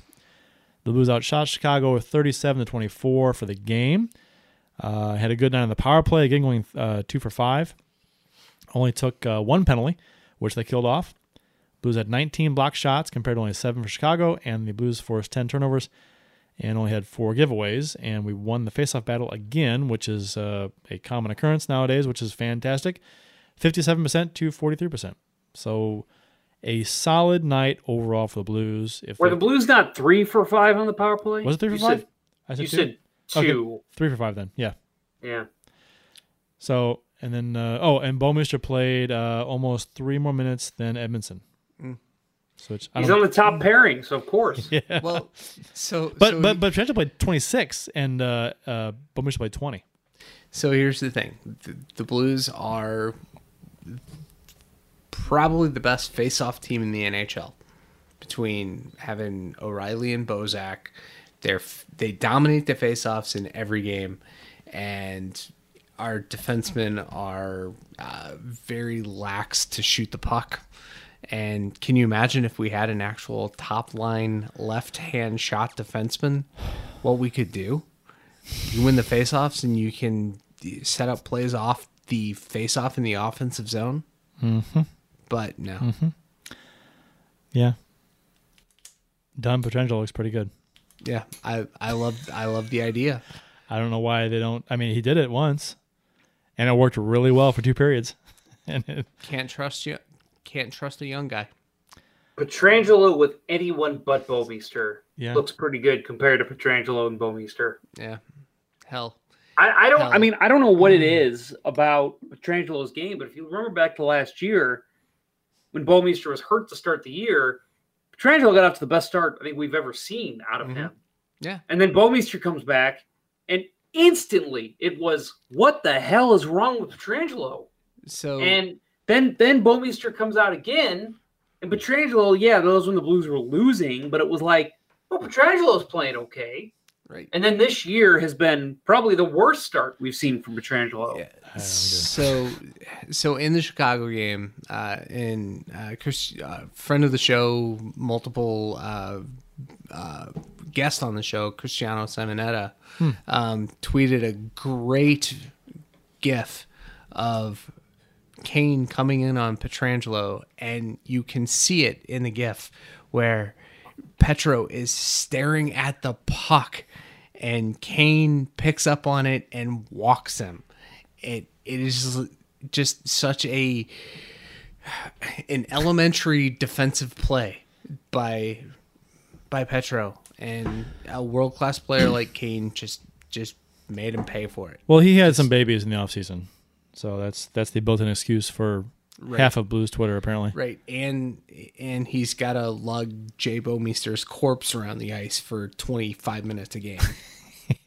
I mean, just give him 10 games without Bouwmeester and see how well he plays. Because again, this isn't just fan reaction. I mean, you have to be able to watch this game, whether you're in Blues management, whether you're a Blues fan, whether you don't give a shit about the Blues, and say, wow, their number one defenseman does not look very good. So you give him 10 games without Bouwmeester just to see, hey, let's see if Alex improves. I guarantee he will. And I'm not putting this on Bouwmeester. It's Pietrangelo's fault too.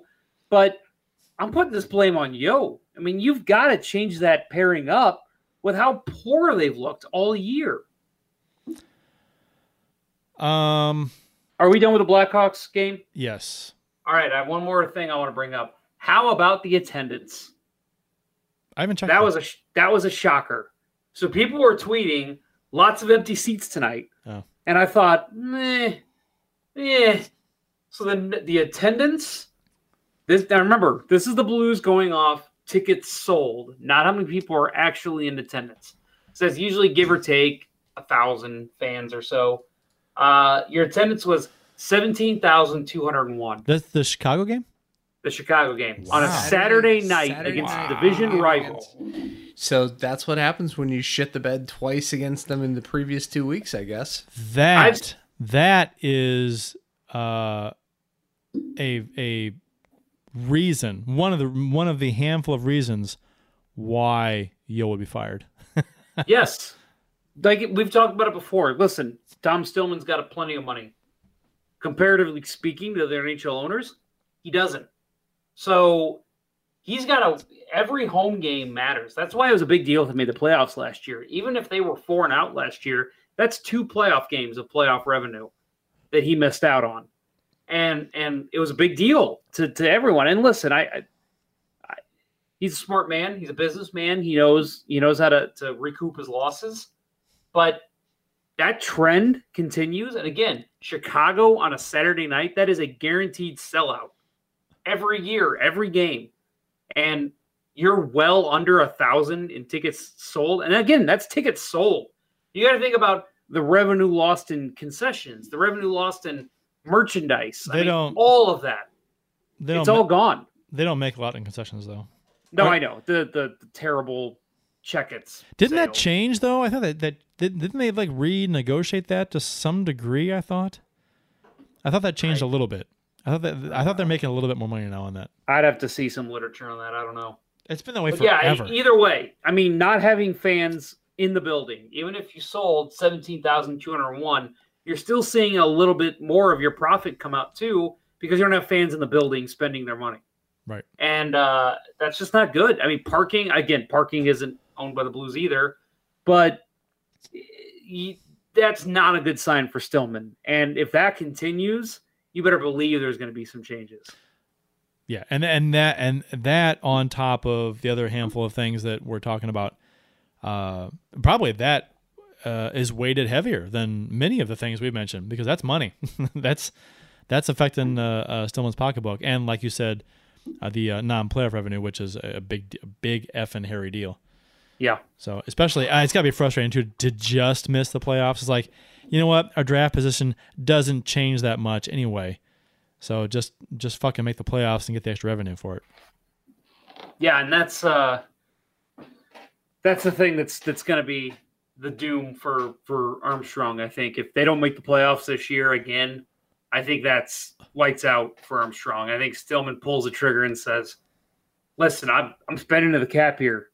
I'm giving you all the money you want for this team, and you can't make the playoffs 2 years in a row." That's why I think that Yo is not long for this team, because if I think Armstrong gets rid of Yo well before his job is in jeopardy. I don't think he'll get to that point. If the team's not performing as expected, and the attendance is reflecting that, and we're not in a position where we want to be in the standings, Yo's gone. Because, like you said, I mean, missing the playoffs 2 years in a row, then all of a sudden Armstrong's job's at risk, like you said. So I don't think Armstrong would die on the sword and leave Yo as coach, and then that's not going to happen. So I think the first, and it's always easier to change head coaches. That's the easiest thing to do when a team's struggling. You fire one guy, you hire another guy. Maybe they bring in a different system of some sorts, and it kind of and it happened when Yo took over. The team was on fire when he took over. The team gets a boost.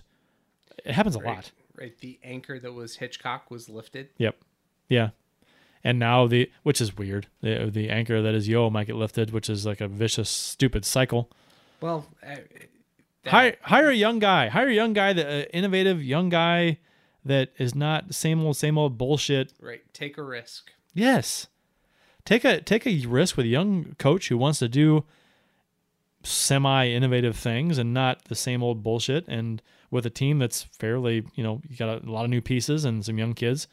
It seems like a logical thing to try if the team can't turn around here very soon.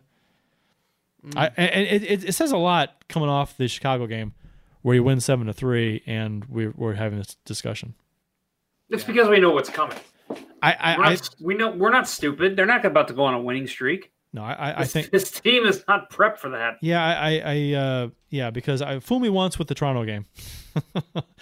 Okay, the Chicago game we won 7-3 and they had a really nice finish, a really good third period. But yeah, we would need to do this a number of games in a row. We need to win like at least 5 of these 7 home games for me to be happy with a homestand. Yeah, based on the start of the season. Yeah, and we've already lost one. Right. They've got to get themselves back to 500 at least, right? I mean, this is just a shit start. They at least have to get them back into, a playoff contention. Obviously, it is very early. It's way too early to talk any kind of real playoff talk. But as you said before, you can't ship points away at any point in the Central Division. Aaron Knox, Mr. Applejuice in the YouTube chat says winning 2 in a row would be a nice start. Yeah. Right? That's lowered expectations. Yeah. How far have we fallen? Oh my God, 2 wins in a row would be fantastic. From a season where we're supposed to be a much improved team. All right, nice win. If you win tomorrow and then you win the game after that, that's called a winning streak. It has happened before. Right. We haven't seen the Mr. Blues hat streak tweet yet this year. Hey, look, Henrik Lundqvist can be had for cheap. He's injured now. Oh, he got hurt?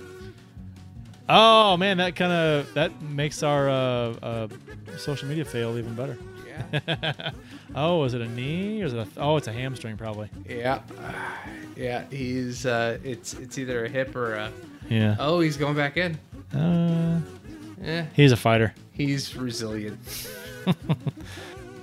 So as far as the Allen injury goes, they haven't said a whole lot about it, other than that he's hurt. Upper body injury day to day. Yeah. Have they even said that? I haven't heard anything. But he was on the ice today, and during the team's practice, but he didn't I don't think practice. He was on the ice, but didn't. I don't think he worked out on drills. his own after. Yeah. He's questionable to play in Thursday's game versus the Vegas Knights. I can't imagine he would. Well, we'll see what happens tomorrow. Tomorrow will be telling. Wednesday's practice will be telling. So Husso, Fabry, and Gunnarsson have all been called up. So it'll be interesting to see if Husso sees any action. We don't have back-to-back games for a while, and I don't think Allen's been out that long. Very doubtful. Yeah. If anything, Chad Johnson gives up 4 goals, and they put him in. Yeah, like Binnington in that game against Edmonton 2 years ago. What about Binnington? Why not Binnington? Why not Binnington? You can't even get our own hashtag right. You know what? It's if it would trend, I would get it right. So yeah, I'm on board with Bill. I don't think he sees any action unless Johnson plays bad, which is likely. It could happen. It could happen. So I'd love to see him play, just to see what he's having a bad year at San Antonio though. So yeah. It's the defense though. The defense is the fault in San Antonio. It's not Husso's fault. It's all in the defense. It's all their fault. Right. Chris Butler. That's exactly. Head coach. What's his name? Bancroft? Steve Bannon? Oh. Steve Bannon, yes. Head coach Steve Bannon. He's at fault. It is not Billy Husso. You better back off. The defense's zone coverage has been terrible. But why not Binnington's having a decent year? He is. Drew Bannister. That's the head coach. Okay.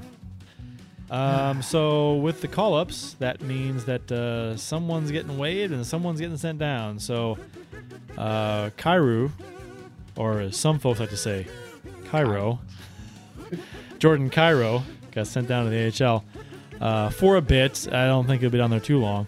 Yeah, it's the obvious choice. We've talked about this before. He's the, of the 2 rookies, he's the AHL eligible guy. So it only makes sense that it's him. But the multiple Blues mouthpieces, putting stuff out on Twitter today about, Kyrou just needs to go down there and get some honest playing time. Why the fuck won't Yo give that to him here?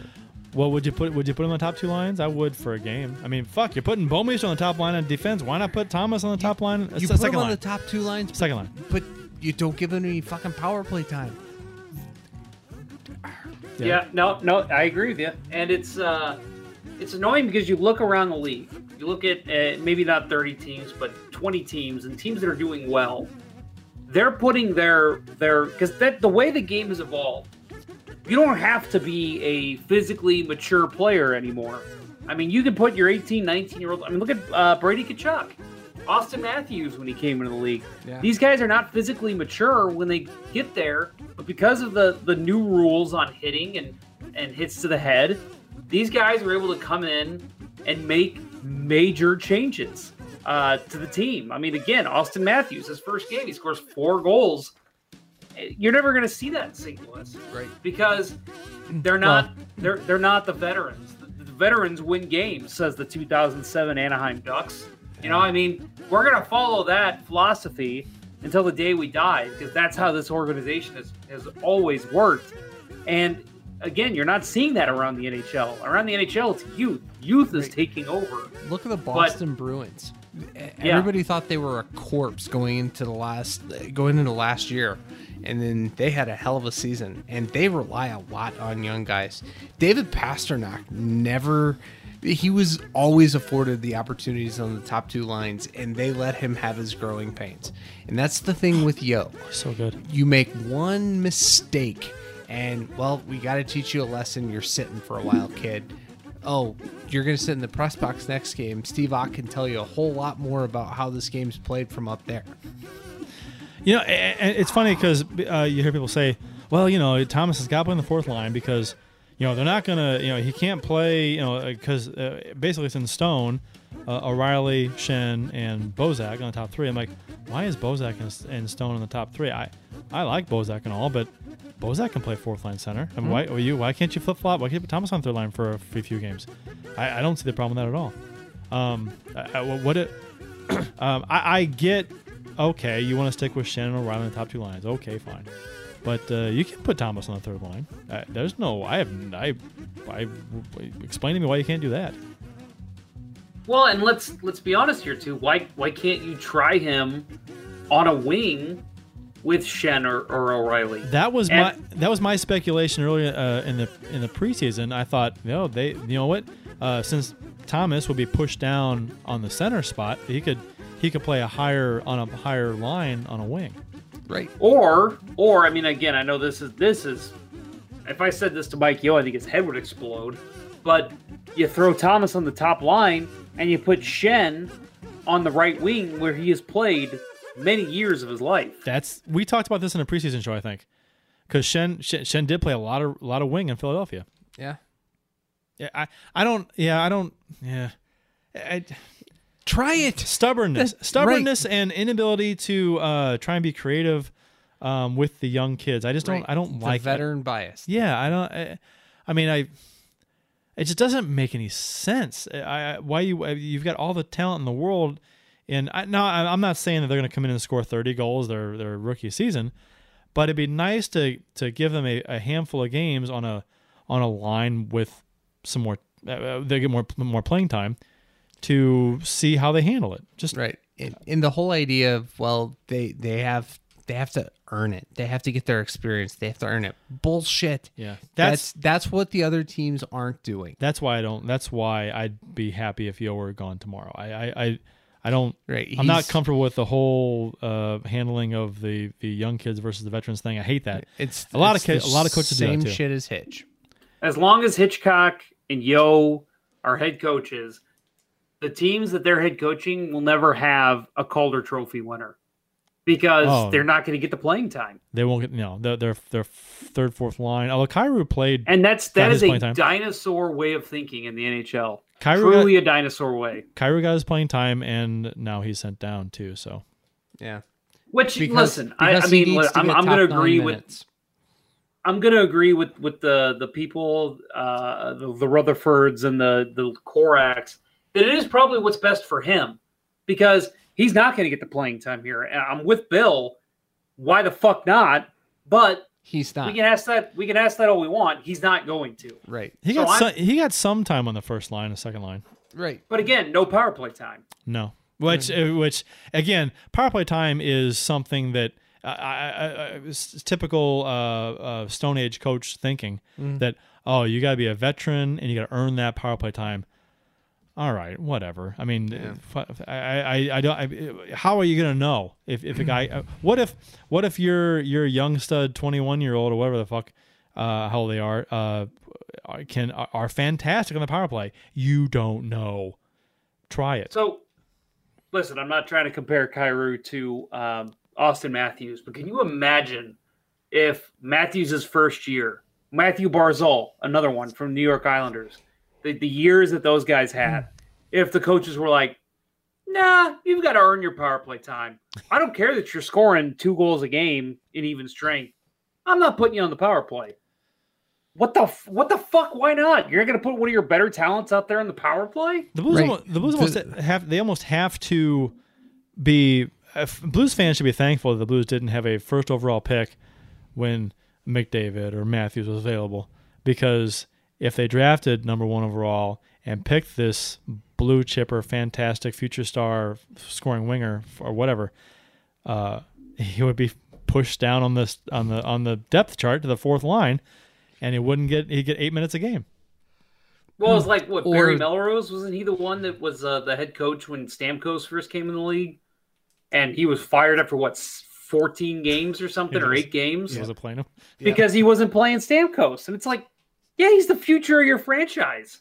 You got to play the guy. And again, I'm not trying to compare Kyrou to those guys, but it just shows the way the NHL's going, the way that the rules have lended itself to younger players being able to come in and make an instant impact.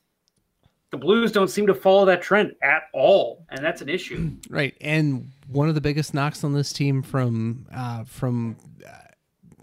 people that cover the game outside of St. Louis is the team lacks speed. Those are the 2 guys that have it, and they're underutilized. You can tell by watching Thomas play. Thomas has 1 assist in 6 games. But his passing and his vision... I agree. You can see it.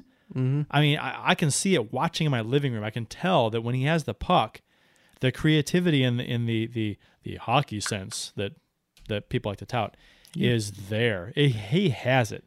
He is going to make things happen if he can just get the playing time to, let him develop at a faster pace. And maybe that's his disadvantage because his age, and he can't play in the AHL. So he's forced to be up here. And if he were of age, he might be in the AHL right now. Playing against better competition, more minutes, I get it. But you can see it now. You can see it. And I think he's going back to juniors. If Mike Yeo remains the head coach, he's going back to juniors. He's got 6 games played right now, so he's got 3 more to play. But that would be so aggressive. That would be so Mike Yeo. How awful would that be? And then let's say that happens, and 2 games later they're firing Mike Yeo. And bringing in somebody who would actually play him. I mean, that's the bluesiest thing that could happen right now. But would they bring in somebody who would actually play him? No, they'd bring in Ken Hitchcock again. And maybe that was why Armstrong left to after the 4th Columbus goal. Ken, please come on, come buddy. back, Ken. Baby, come back. He started playing that song too. Was it Theo Halloran on Twitter did the research for acquiring a coach, the Marlies coach? What's his?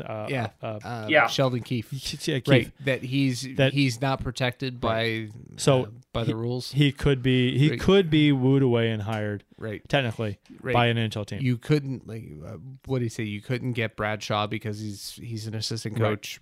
Right. Yeah, that was the full thing he said to clue our listeners in. Something Theo Hall 65, I want to say is his name on Twitter. Gave us some really great information that AHL coaches, you can poach them mid-season, no problem. They're not protected. So the Blues did want to go after, say, Sheldon Keefe. They could, but they cannot go after assistant coaches in the NHL. So Bradshaw, Kirk Muller, those guys are off the table if you want to hire someone mid-season. Which I'm fine with. I mean, I don't have the inner workings of the details on how good a fit this coach would be, but based on what I've read from this guy, Keefe, I like he intrigues me, and I hope that he's on a number of NHL coaches' NHL teams' radars, but I would hope he's on Armstrong's radar right now, because especially with Yeo being hopefully in a situation where his job is in limbo right now, where if things don't progress and turn around quickly, consistently, then he's gone. I would hope that Keefe would be a guy that's on the short list for the Blues. To kind of emphasize our point, LSGAE says that Montreal is playing their top pick. Kotkaniemi, is that how you're saying that? Kotkaniemi. It's a mouthful. And then he also mentions Pedersen from the Vancouver Canucks. Yes, who lit up the Wild last night. Yeah, I watched that game. He is God. He's good. You're seeing these young guys come in and make an instant impact. I mean, look at Vancouver. They're heads and tails better than the Blues right now. The Sedins went off to the sunset, and they're letting their young guys play because they have no choice. Right, the Blues are a little bit different situation where they've got guys on the top two lines that are we're scoring a lot of goals. We're not hurting for goal scoring necessarily. So I don't think that's. I think we're just would like to see more development and ice time for the younger kids, which I get it that the top two lines need to play more because that's where your talent is, but still, it would be nice to see at least third line minutes for me personally. Well, it's not just goals. I mean, we're talking about offensive zone pressure. The Blues, if they could up that would take away some of the shit we've seen in the defensive zone. And then I think a lot of the offense has been lacking on the back check. And if you have speed, like a Kyrou, like a Thomas, those guys are going to back check a little better for you because they can get back quicker. So let's see what else we got here. Kyrou's at the AHL. We talked about that. Yerbeck sent to waivers. So and Jeff Jones tweeted out that he is the first Blues defenseman since Darren Rumble to play less than 10 minutes and record a -3, and that was all she wrote. Yeah. The Jakub Yerbeck era in St. Louis apparently has come to a close. How will the Yerbeck era be remembered? You know what? I mean, not that a 6th round pick is worth a whole lot, but it seems like we just gave it away for, you know what I mean? He played, I don't know. It was unimpressive, unmemorable. It was a weird move. But I get it with the injury, with Gunnarsson and Bertuzzo injuries and stuff at the time, but he played one game. Yeah. If he goes in to San Antonio and plays well there, I'm okay with it. He cleared, didn't he? He cleared? I thought he just went today, so we'll find out noon tomorrow. Yeah, we'll find out noon tomorrow. Yeah. So we don't know yet. But yeah, if he ends up in San Antonio, that might end up, I mean, that's basically what your 6th round pick is going to be. A guy who can play on your AHL team and then fill in on the NHL for injuries. That's fine. That's fine. So if that's what he becomes, I'm fine with that. But if he gets claimed, it's like, well, not that I would really care, but it's like, we traded a 6th round pick for one game for a guy that was a -3 in the game. Wait, who do we get him from? Edmonton. Yes. So I mean, it'd be the ultimate dick move to pluck him back, but that typically happens, right? Well, they'd have to make a roster move then too, right, unless they have room. But I don't know. Right. It's waiver. It typically happens with waiver moves. So you pick somebody off waivers, you try to put them back through, and the other team gets them later. Yep, gets them back. Ted Donato. Didn't that happen with the Blues with Ted Donato? They picked him up off waivers. He played one game, and then he went back to Boston. That was it, Donato? I could be wrong on that. It was somebody. It might have been Donato. Yeah, I think so. Well, we can open up the show. If somebody would like to jump on the show and quickly give their take, let me tweet out the link to join us live on the air. Hey, Mr. Apple, Mr. Motts. What's up, buddy? I don't like that's become my moniker. I don't think you get to pick. I know I don't, but Aaron Knox has joined us from wait, don't tell me, North Dakota. South Dakota. South Dakota. Yeah. You did that last The week. Dakotas. The Dakotas. I should have said Dakotas. Should have. Damn it. What Better Dakota? Dakota. The better Dakota. Aaron, what's on You're your on mind, bottom, Aaron? though. Bottom's better. There's Yeah, thing- bottom's better. Well, Let's work on the bottom. I don't know. Fire Mike Yo. Bring up youth. I don't care anymore. Yeah. At least make it fun. Something different. We have youth. We've been playing some youth, just not I- consistently. More Two youth. I mean, youths. More youth. at this point, if we're gonna lose, might as well bring up like Eric Foley, Clem Costin, Nolan Stevens, Mitch Reinke, Nico Mikla, Jake Wallman, Billy Huso. Give them game time. From what At least I've make heard it about, fun. from what I've heard about Costin, he's been an utter disappointment this year in San Antonio. He only has 2 goals, I think. Yeah, But I Both read were highlight reels. I read one article. It's just one article, and about how I would love Costin to make an impact and push to make a roster spot at some point or whatever, a call up for an injury, whatever.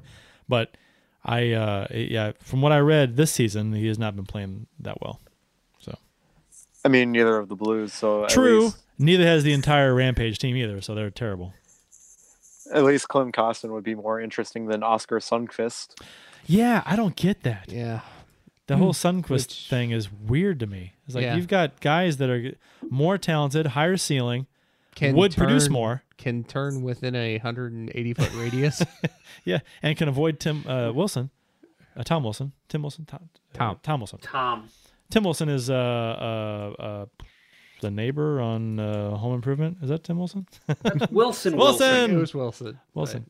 So, but yeah, I would Sundquist is a nothing to me. When he's a warm body. Yeah. He's a guy when you have a lot of injuries and you need somebody for your fourth line. But you call him up. But he's been a guy that But we haven't had the injuries in the forward core, and he still plays. Right. Exactly. He was getting playing time in lieu of either Kyrou or Thomas, and that's just That makes no sense to me. I absolutely don't. That backwards. if there was a forward, a puzzling move in the forward group and a puzzling move in the defensive group, it's the Sundquist love affair that Yo apparently has, and the Bouwmeester top line. Those are the two. I would never play Sundquist again unless we had a couple injuries in the forwards. I'd play Thomas. I'd play Kyrou. I'd play the kids over Sundquist. I feel like we've seen the best Sundquist can offer, and he doesn't offer that much. right. His memorable goal last year was a fanned on slap shot. I can't even recall it. So. Yeah, it was terrible. I mean, what can Oscar Sundqvist do that Sammy Blake couldn't? Yeah, I don't. Ice the puck late in His the game. experience. You think Blay is He's a an older guy, has experience. Yeah, you think Blay is more of a AHL preseason guy than an NHL guy? I could see him being a solid third line guy. I mentioned a couple weeks ago a guy like Michel Picard and I don't remember who I was referring him to, but a guy who has hands on your third line. I could see that being Blay. So you think Blay has a higher upside than Tony Herkus had when he was? Yes, yes, I do. But not a higher upside than Bill Day. Peter Sena. Peter Sena. Mr. scores a goal against Patrick Waugh when he's up. First game. Yeah. You know who else did that for the Blues? Reed Lowe. Tony McKegney. I have no idea. Jim Montgomery, head coach of the Dallas Stars. Jim Really? Montgomery. Jim Montgomery. War number 12. Univers- War number 12. Yeah. Because Former Missouri River Otter. where the hell did he play? In college. Maine, yes. Yep. Scored first. It wasn't first game, but first season, first NHL goal. Patrick Waugh in the old Montreal. The only reason I know that about Montgomery is because he wore 12, and I took note of players who wore 12. Yeah. So Chris Kennedy wore number 12 for the Blues. Do you remember that? no, I can't say I do. That's a name. Look it up. I think he played like 5 games for the Blues. Montgomery played more. True. Half a season? Maybe, not even that. So what do you think, Aaron? You think after the Columbus game, you think that should have been Yo's final game? Oh yeah. I mean, he should have been fired before that, but oh yeah. Glad we're all on the same page. Yeah, it's weird. I mean, it's got to be a weird position for Armstrong to be in because he he hears the chatter, and he Doesn't give a fuck. I'm sure he doesn't because I mean, people in that position are like, fuck them. I know what the fuck I'm talking about, and I'm in the position they're not. They're sitting in their mom's basement. So, what do they know? But yeah, I don't know. I think what 80% of Blues fans would you say? I'm just like a guess. Want Yo gone? I mean, there are some people that say they're not on board with it yet, but the vast majority are. Yeah. Yeah, there's a lot of people that are holding on to the we've gone through so many head coaches. It's time to start holding the players accountable. Which that was me. And I know Bill disagreed. That was me with Hitchcock until the last season he was here. Hey, come on. You already let go Davis Payne. Same kind of groups here. Well, you know what? Nobody is left from the Davis Payne era. First couple of years of Hitchcock, nobody's left, right? Except Steen. Tarasenko. Tarasenko, but he was the second year of Hitchcock, I believe. But still, I'm just saying, there's not a lot of guys left from the previous coaching fires. Ballmeister. He's eternal. But not yeah, eternal? I completely he agree hunts with at night. Is that what you're saying? He's eternal. He's eternal. He hunts at night. He's eternal. That's what you're saying. I agree with the not what I'm saying. Hold the players accountable. They need to be held accountable like the coaches too. But I mean, at this point, we talked about last week the breakouts. The defensive scheme, just everything about this team looks sloppy, choppy, just not good hockey. And that, to me, points to coaching. They just needed 5 days off of good, solid, hard practices.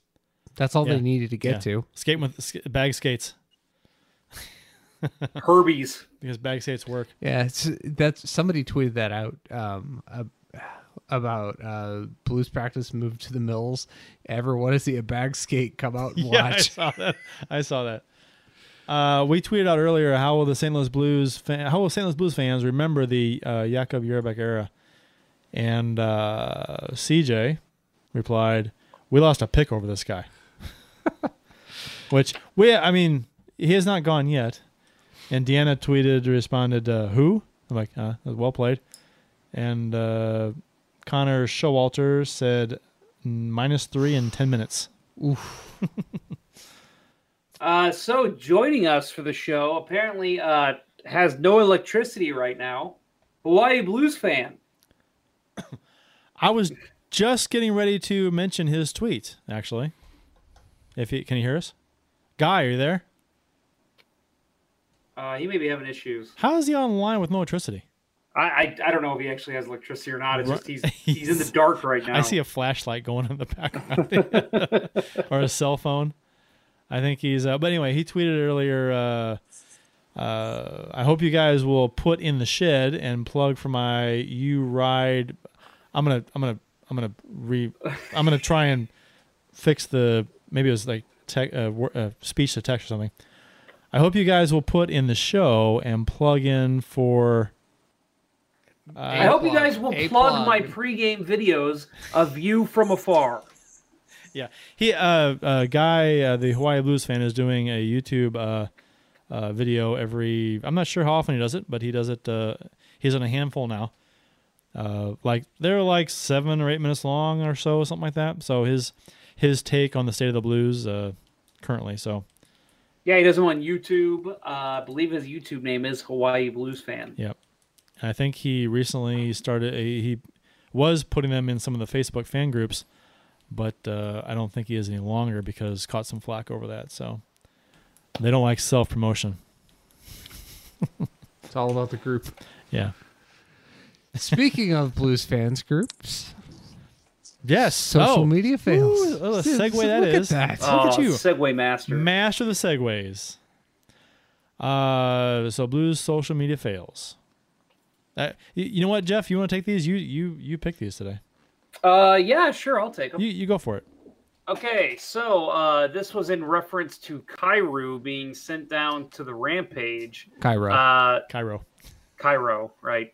It is. This is from our friend Carl Stunky, who, if you're on Blues Twitter, Stanky. whatever. Stank.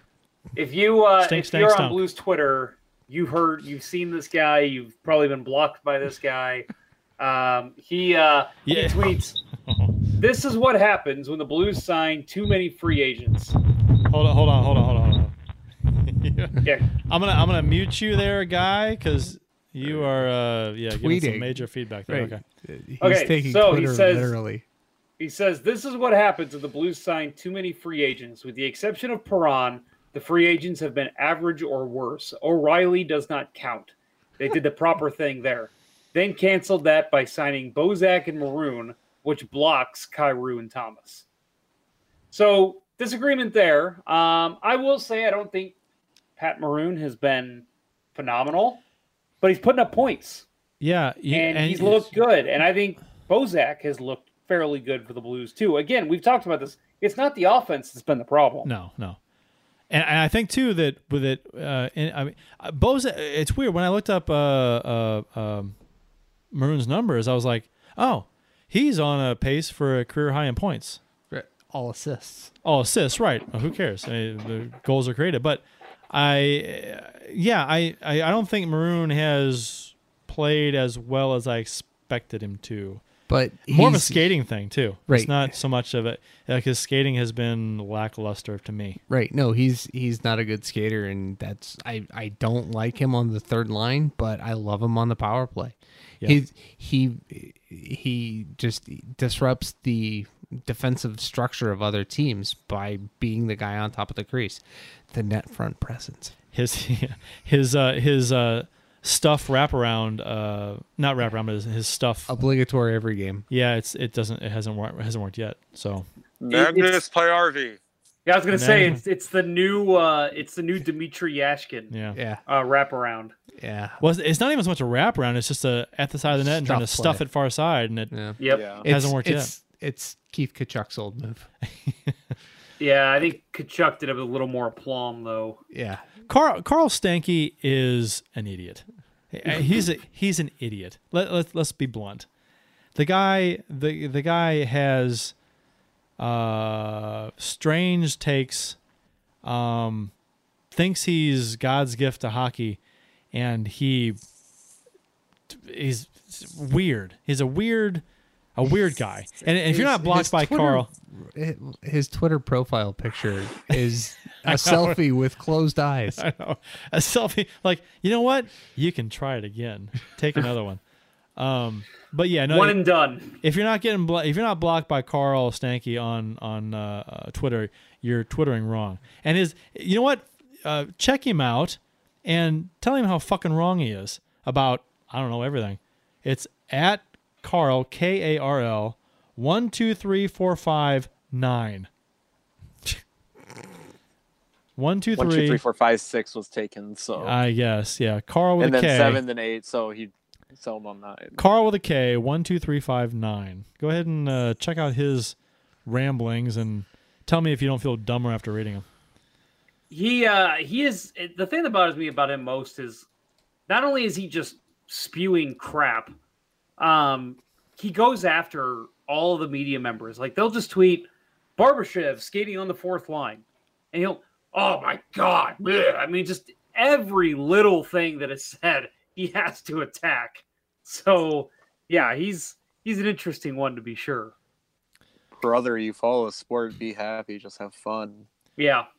Oh, he pretends he's like calling into sports talk radio and like going off and making a difference. It's really weird.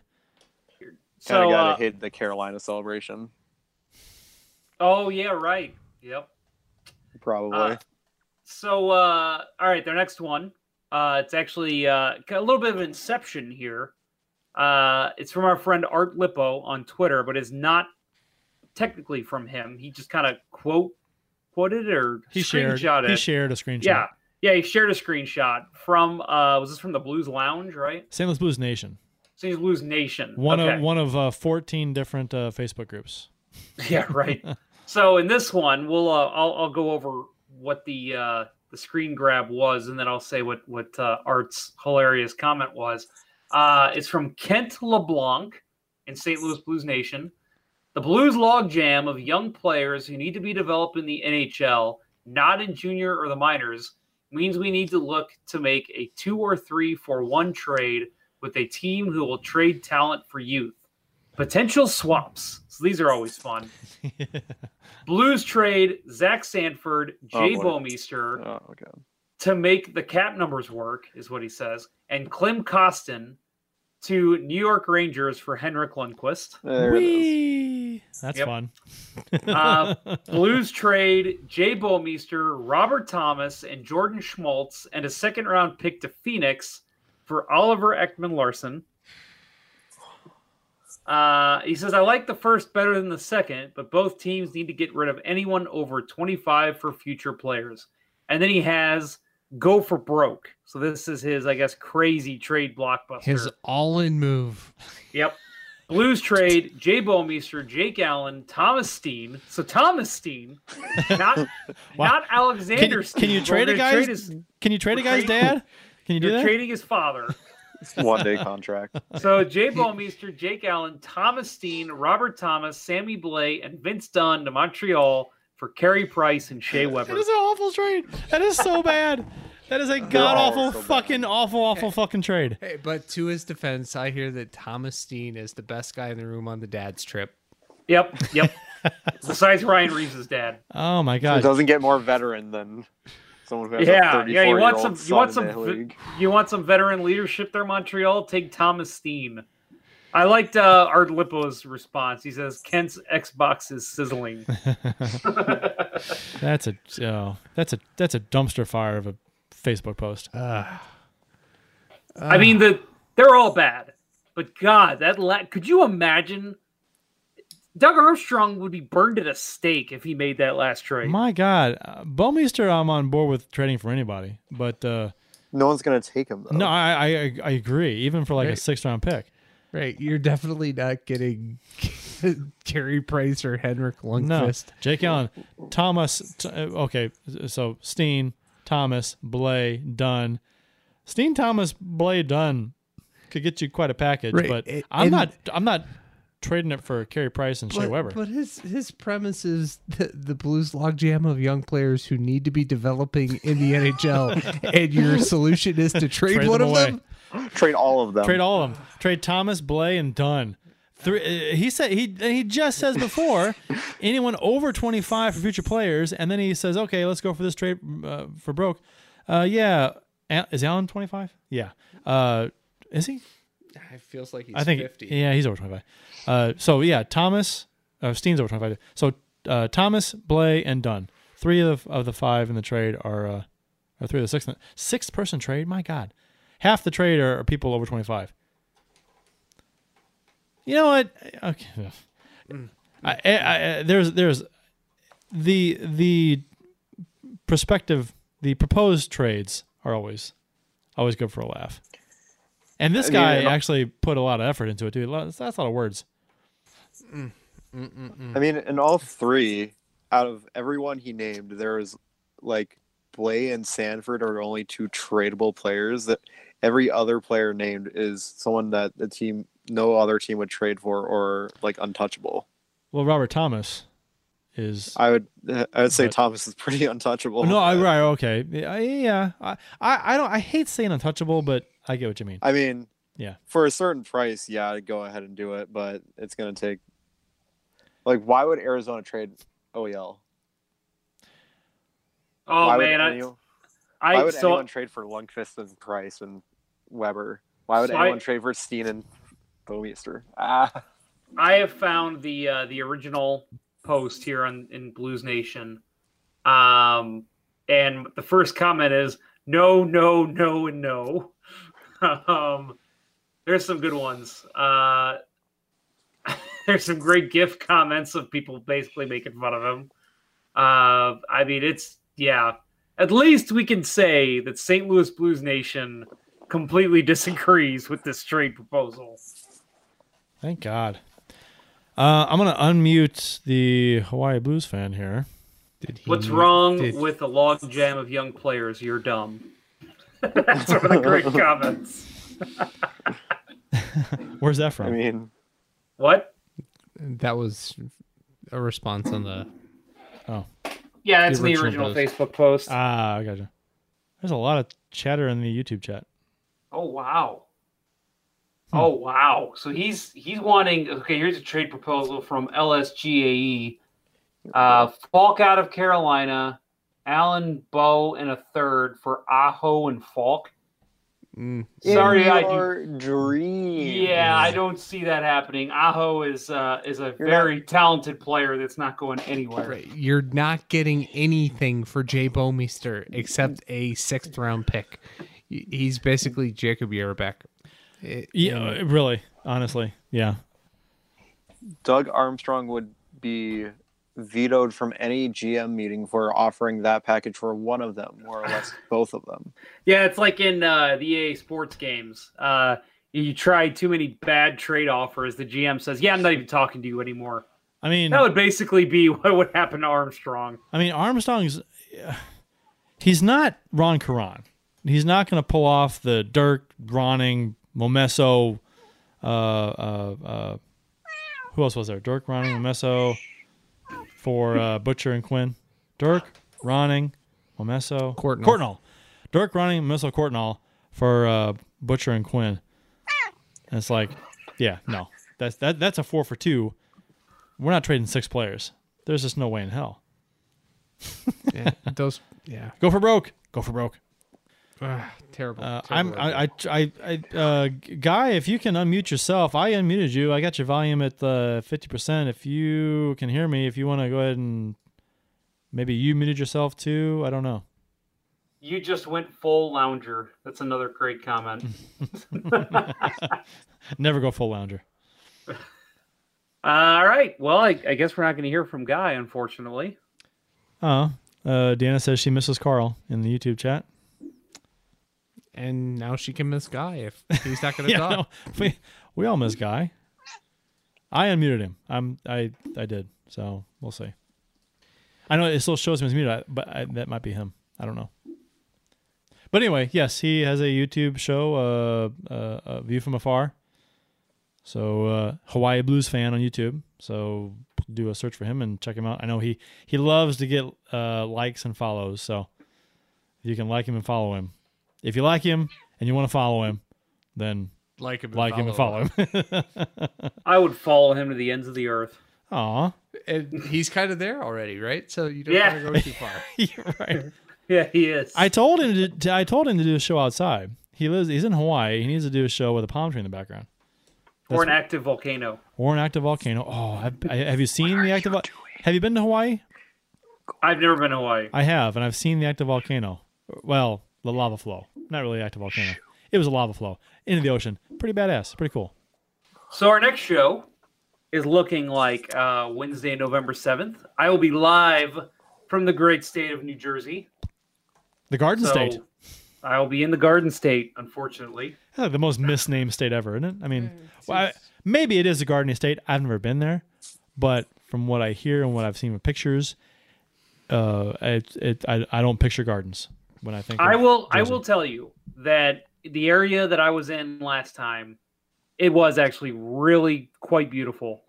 So I think there are nice parts of New Jersey. You just don't see them if you don't live in New Jersey. Well, there's nice parts of every state. Yeah, there's nice parts of Missouri. Well, no, there is. I'm kidding. There's nice parts of Illinois. It's called Chicago. Oh, don't even.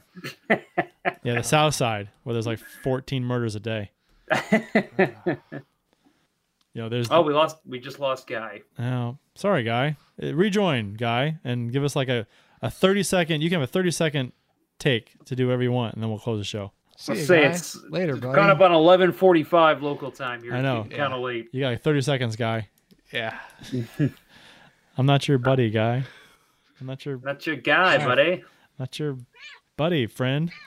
Not your friend, Guy. No, you can't go back to Guy so soon. You did it wrong. Alrighty then. So next Wednesday. Next Wednesday, the 7th, November 7th, Wednesday, It'll be the day after we play Carolina, and a couple days before San Jose. I'm gonna try and get the Pucknology guys from the Sharks. Yeah, maybe have them on the show. They're about to do a show where they're probably going to be kind of angry, judging by the score of this thing. Yeah, 3-2 Rangers in the third with 7 to go. Yeah. So San Jose has not looked as dominant as I thought they would. The Pucknology guys, they're good guys. They've been doing a show for a long time. They were featured on a local news station in San Jose. Yeah. Mm-hmm. Yeah. So they've had me on a couple times. Have you been on the show, Jeff? Ericy and have you been on the show? Chris? Yeah. I want to say I have, actually. Bill's been on. I've been on. So yeah, Eric and I forgot. Chris, right? Chris, yeah, I think you're right. And Ian Reed. Yes, right. Very good. Very nice. I follow them all on Twitter. I do too. Yeah. Great follows. They are great follows. Sharks content. Yeah, they do. By the way, Bill has left the room. That's why he sounds the way he sounds. I'm tired. There you go. There you go. Bill does have a microphone. And he just used it. So when those guys sign off their show, do they say, "Fuck you, San Jose"? No, that's San Diego. That's San. Oh, yeah. okay. Oh. So yeah, I'll talk to them and maybe they'll come on. I know they do. Aaron, thank you for joining us, sir. Yeah. Yep. Thanks, Aaron. How's the weather in South Dakota? There you go. It's been nice. It snowed once about a week ago, but that's about it. Do you get a lot of snow in South Dakota? I thought it was just North Dakota got snow. No, we get it pretty heavy. Okay. I think where I live is technically like the 7th coldest town in the United States. Wow. On average, so yeah, it's not fun, but so in a couple months, when we're in about a month, it's probably going to be -50. Okay, so in a month when we're doing a show, and if you join the show, then you're gonna like go outside, and you can do the show from outside. I want to see this. I want to see this -50. I'll try. Cool. All right. I'm gonna be in Ottawa Sunday, Monday, and Tuesday, and I'm already been told prepare for snow, prepare for below zero. I don't know what it is. I love not like weeks and weeks and weeks of it, but I love like a good like 10-day stretch of like 0 degree. Where the ponds freeze? Oh yeah. Yeah. The ponds freeze, and it's just like balls cold, and you get like 6 inches of snow outside. We don't get much snow around here anymore, but yeah, it's just cold as hell. I love it for like a good at least 10 days. Give me that in St. Louis. That'd be nice. Man, we played pond hockey last freeze we had here, and we were out there for like 8 hours. I mean, nobody wanted to go in. It was amazing. Yeah, that's the way it works. Yep. All right. Good show, guys. Yes, we're gonna wrap it up. That will do it. Again, thanks, Aaron, for coming on. Yep. Half thanks to Guy. He made it on, but had some issues or something. So, but that'll do it for this week's episode of Let's Go Blues Radio. For Jeff Bonder and Bill Day, I'm Kurt Price. That will conclude this week's broadcast of Let's Go Blues Radio. Until next time, everyone, let's go Blues. Yo must go. Yo must go. Let's go Blues. The Chiefs are at home tonight against Sport at the War Memorial at 8. Good seats are still available. A look at sports. I think that went very well. Thank you for listening to Let's Go Blues Radio. Now take off, hosers. Well, there's 90 minutes of your life you'll never get back. Sorry. St. Louis Blues, St. Louis Blues. Have you heard the news about our St. Louis Blues? They've only just begun, they're on their way to #1. Now there's no more blues for our St. Louis Blues. The Blues are on the ice tonight again. They're rough and tough and got the stuff to win. They'll always get one more, no matter what the score. They are quite a hockey team, my friend.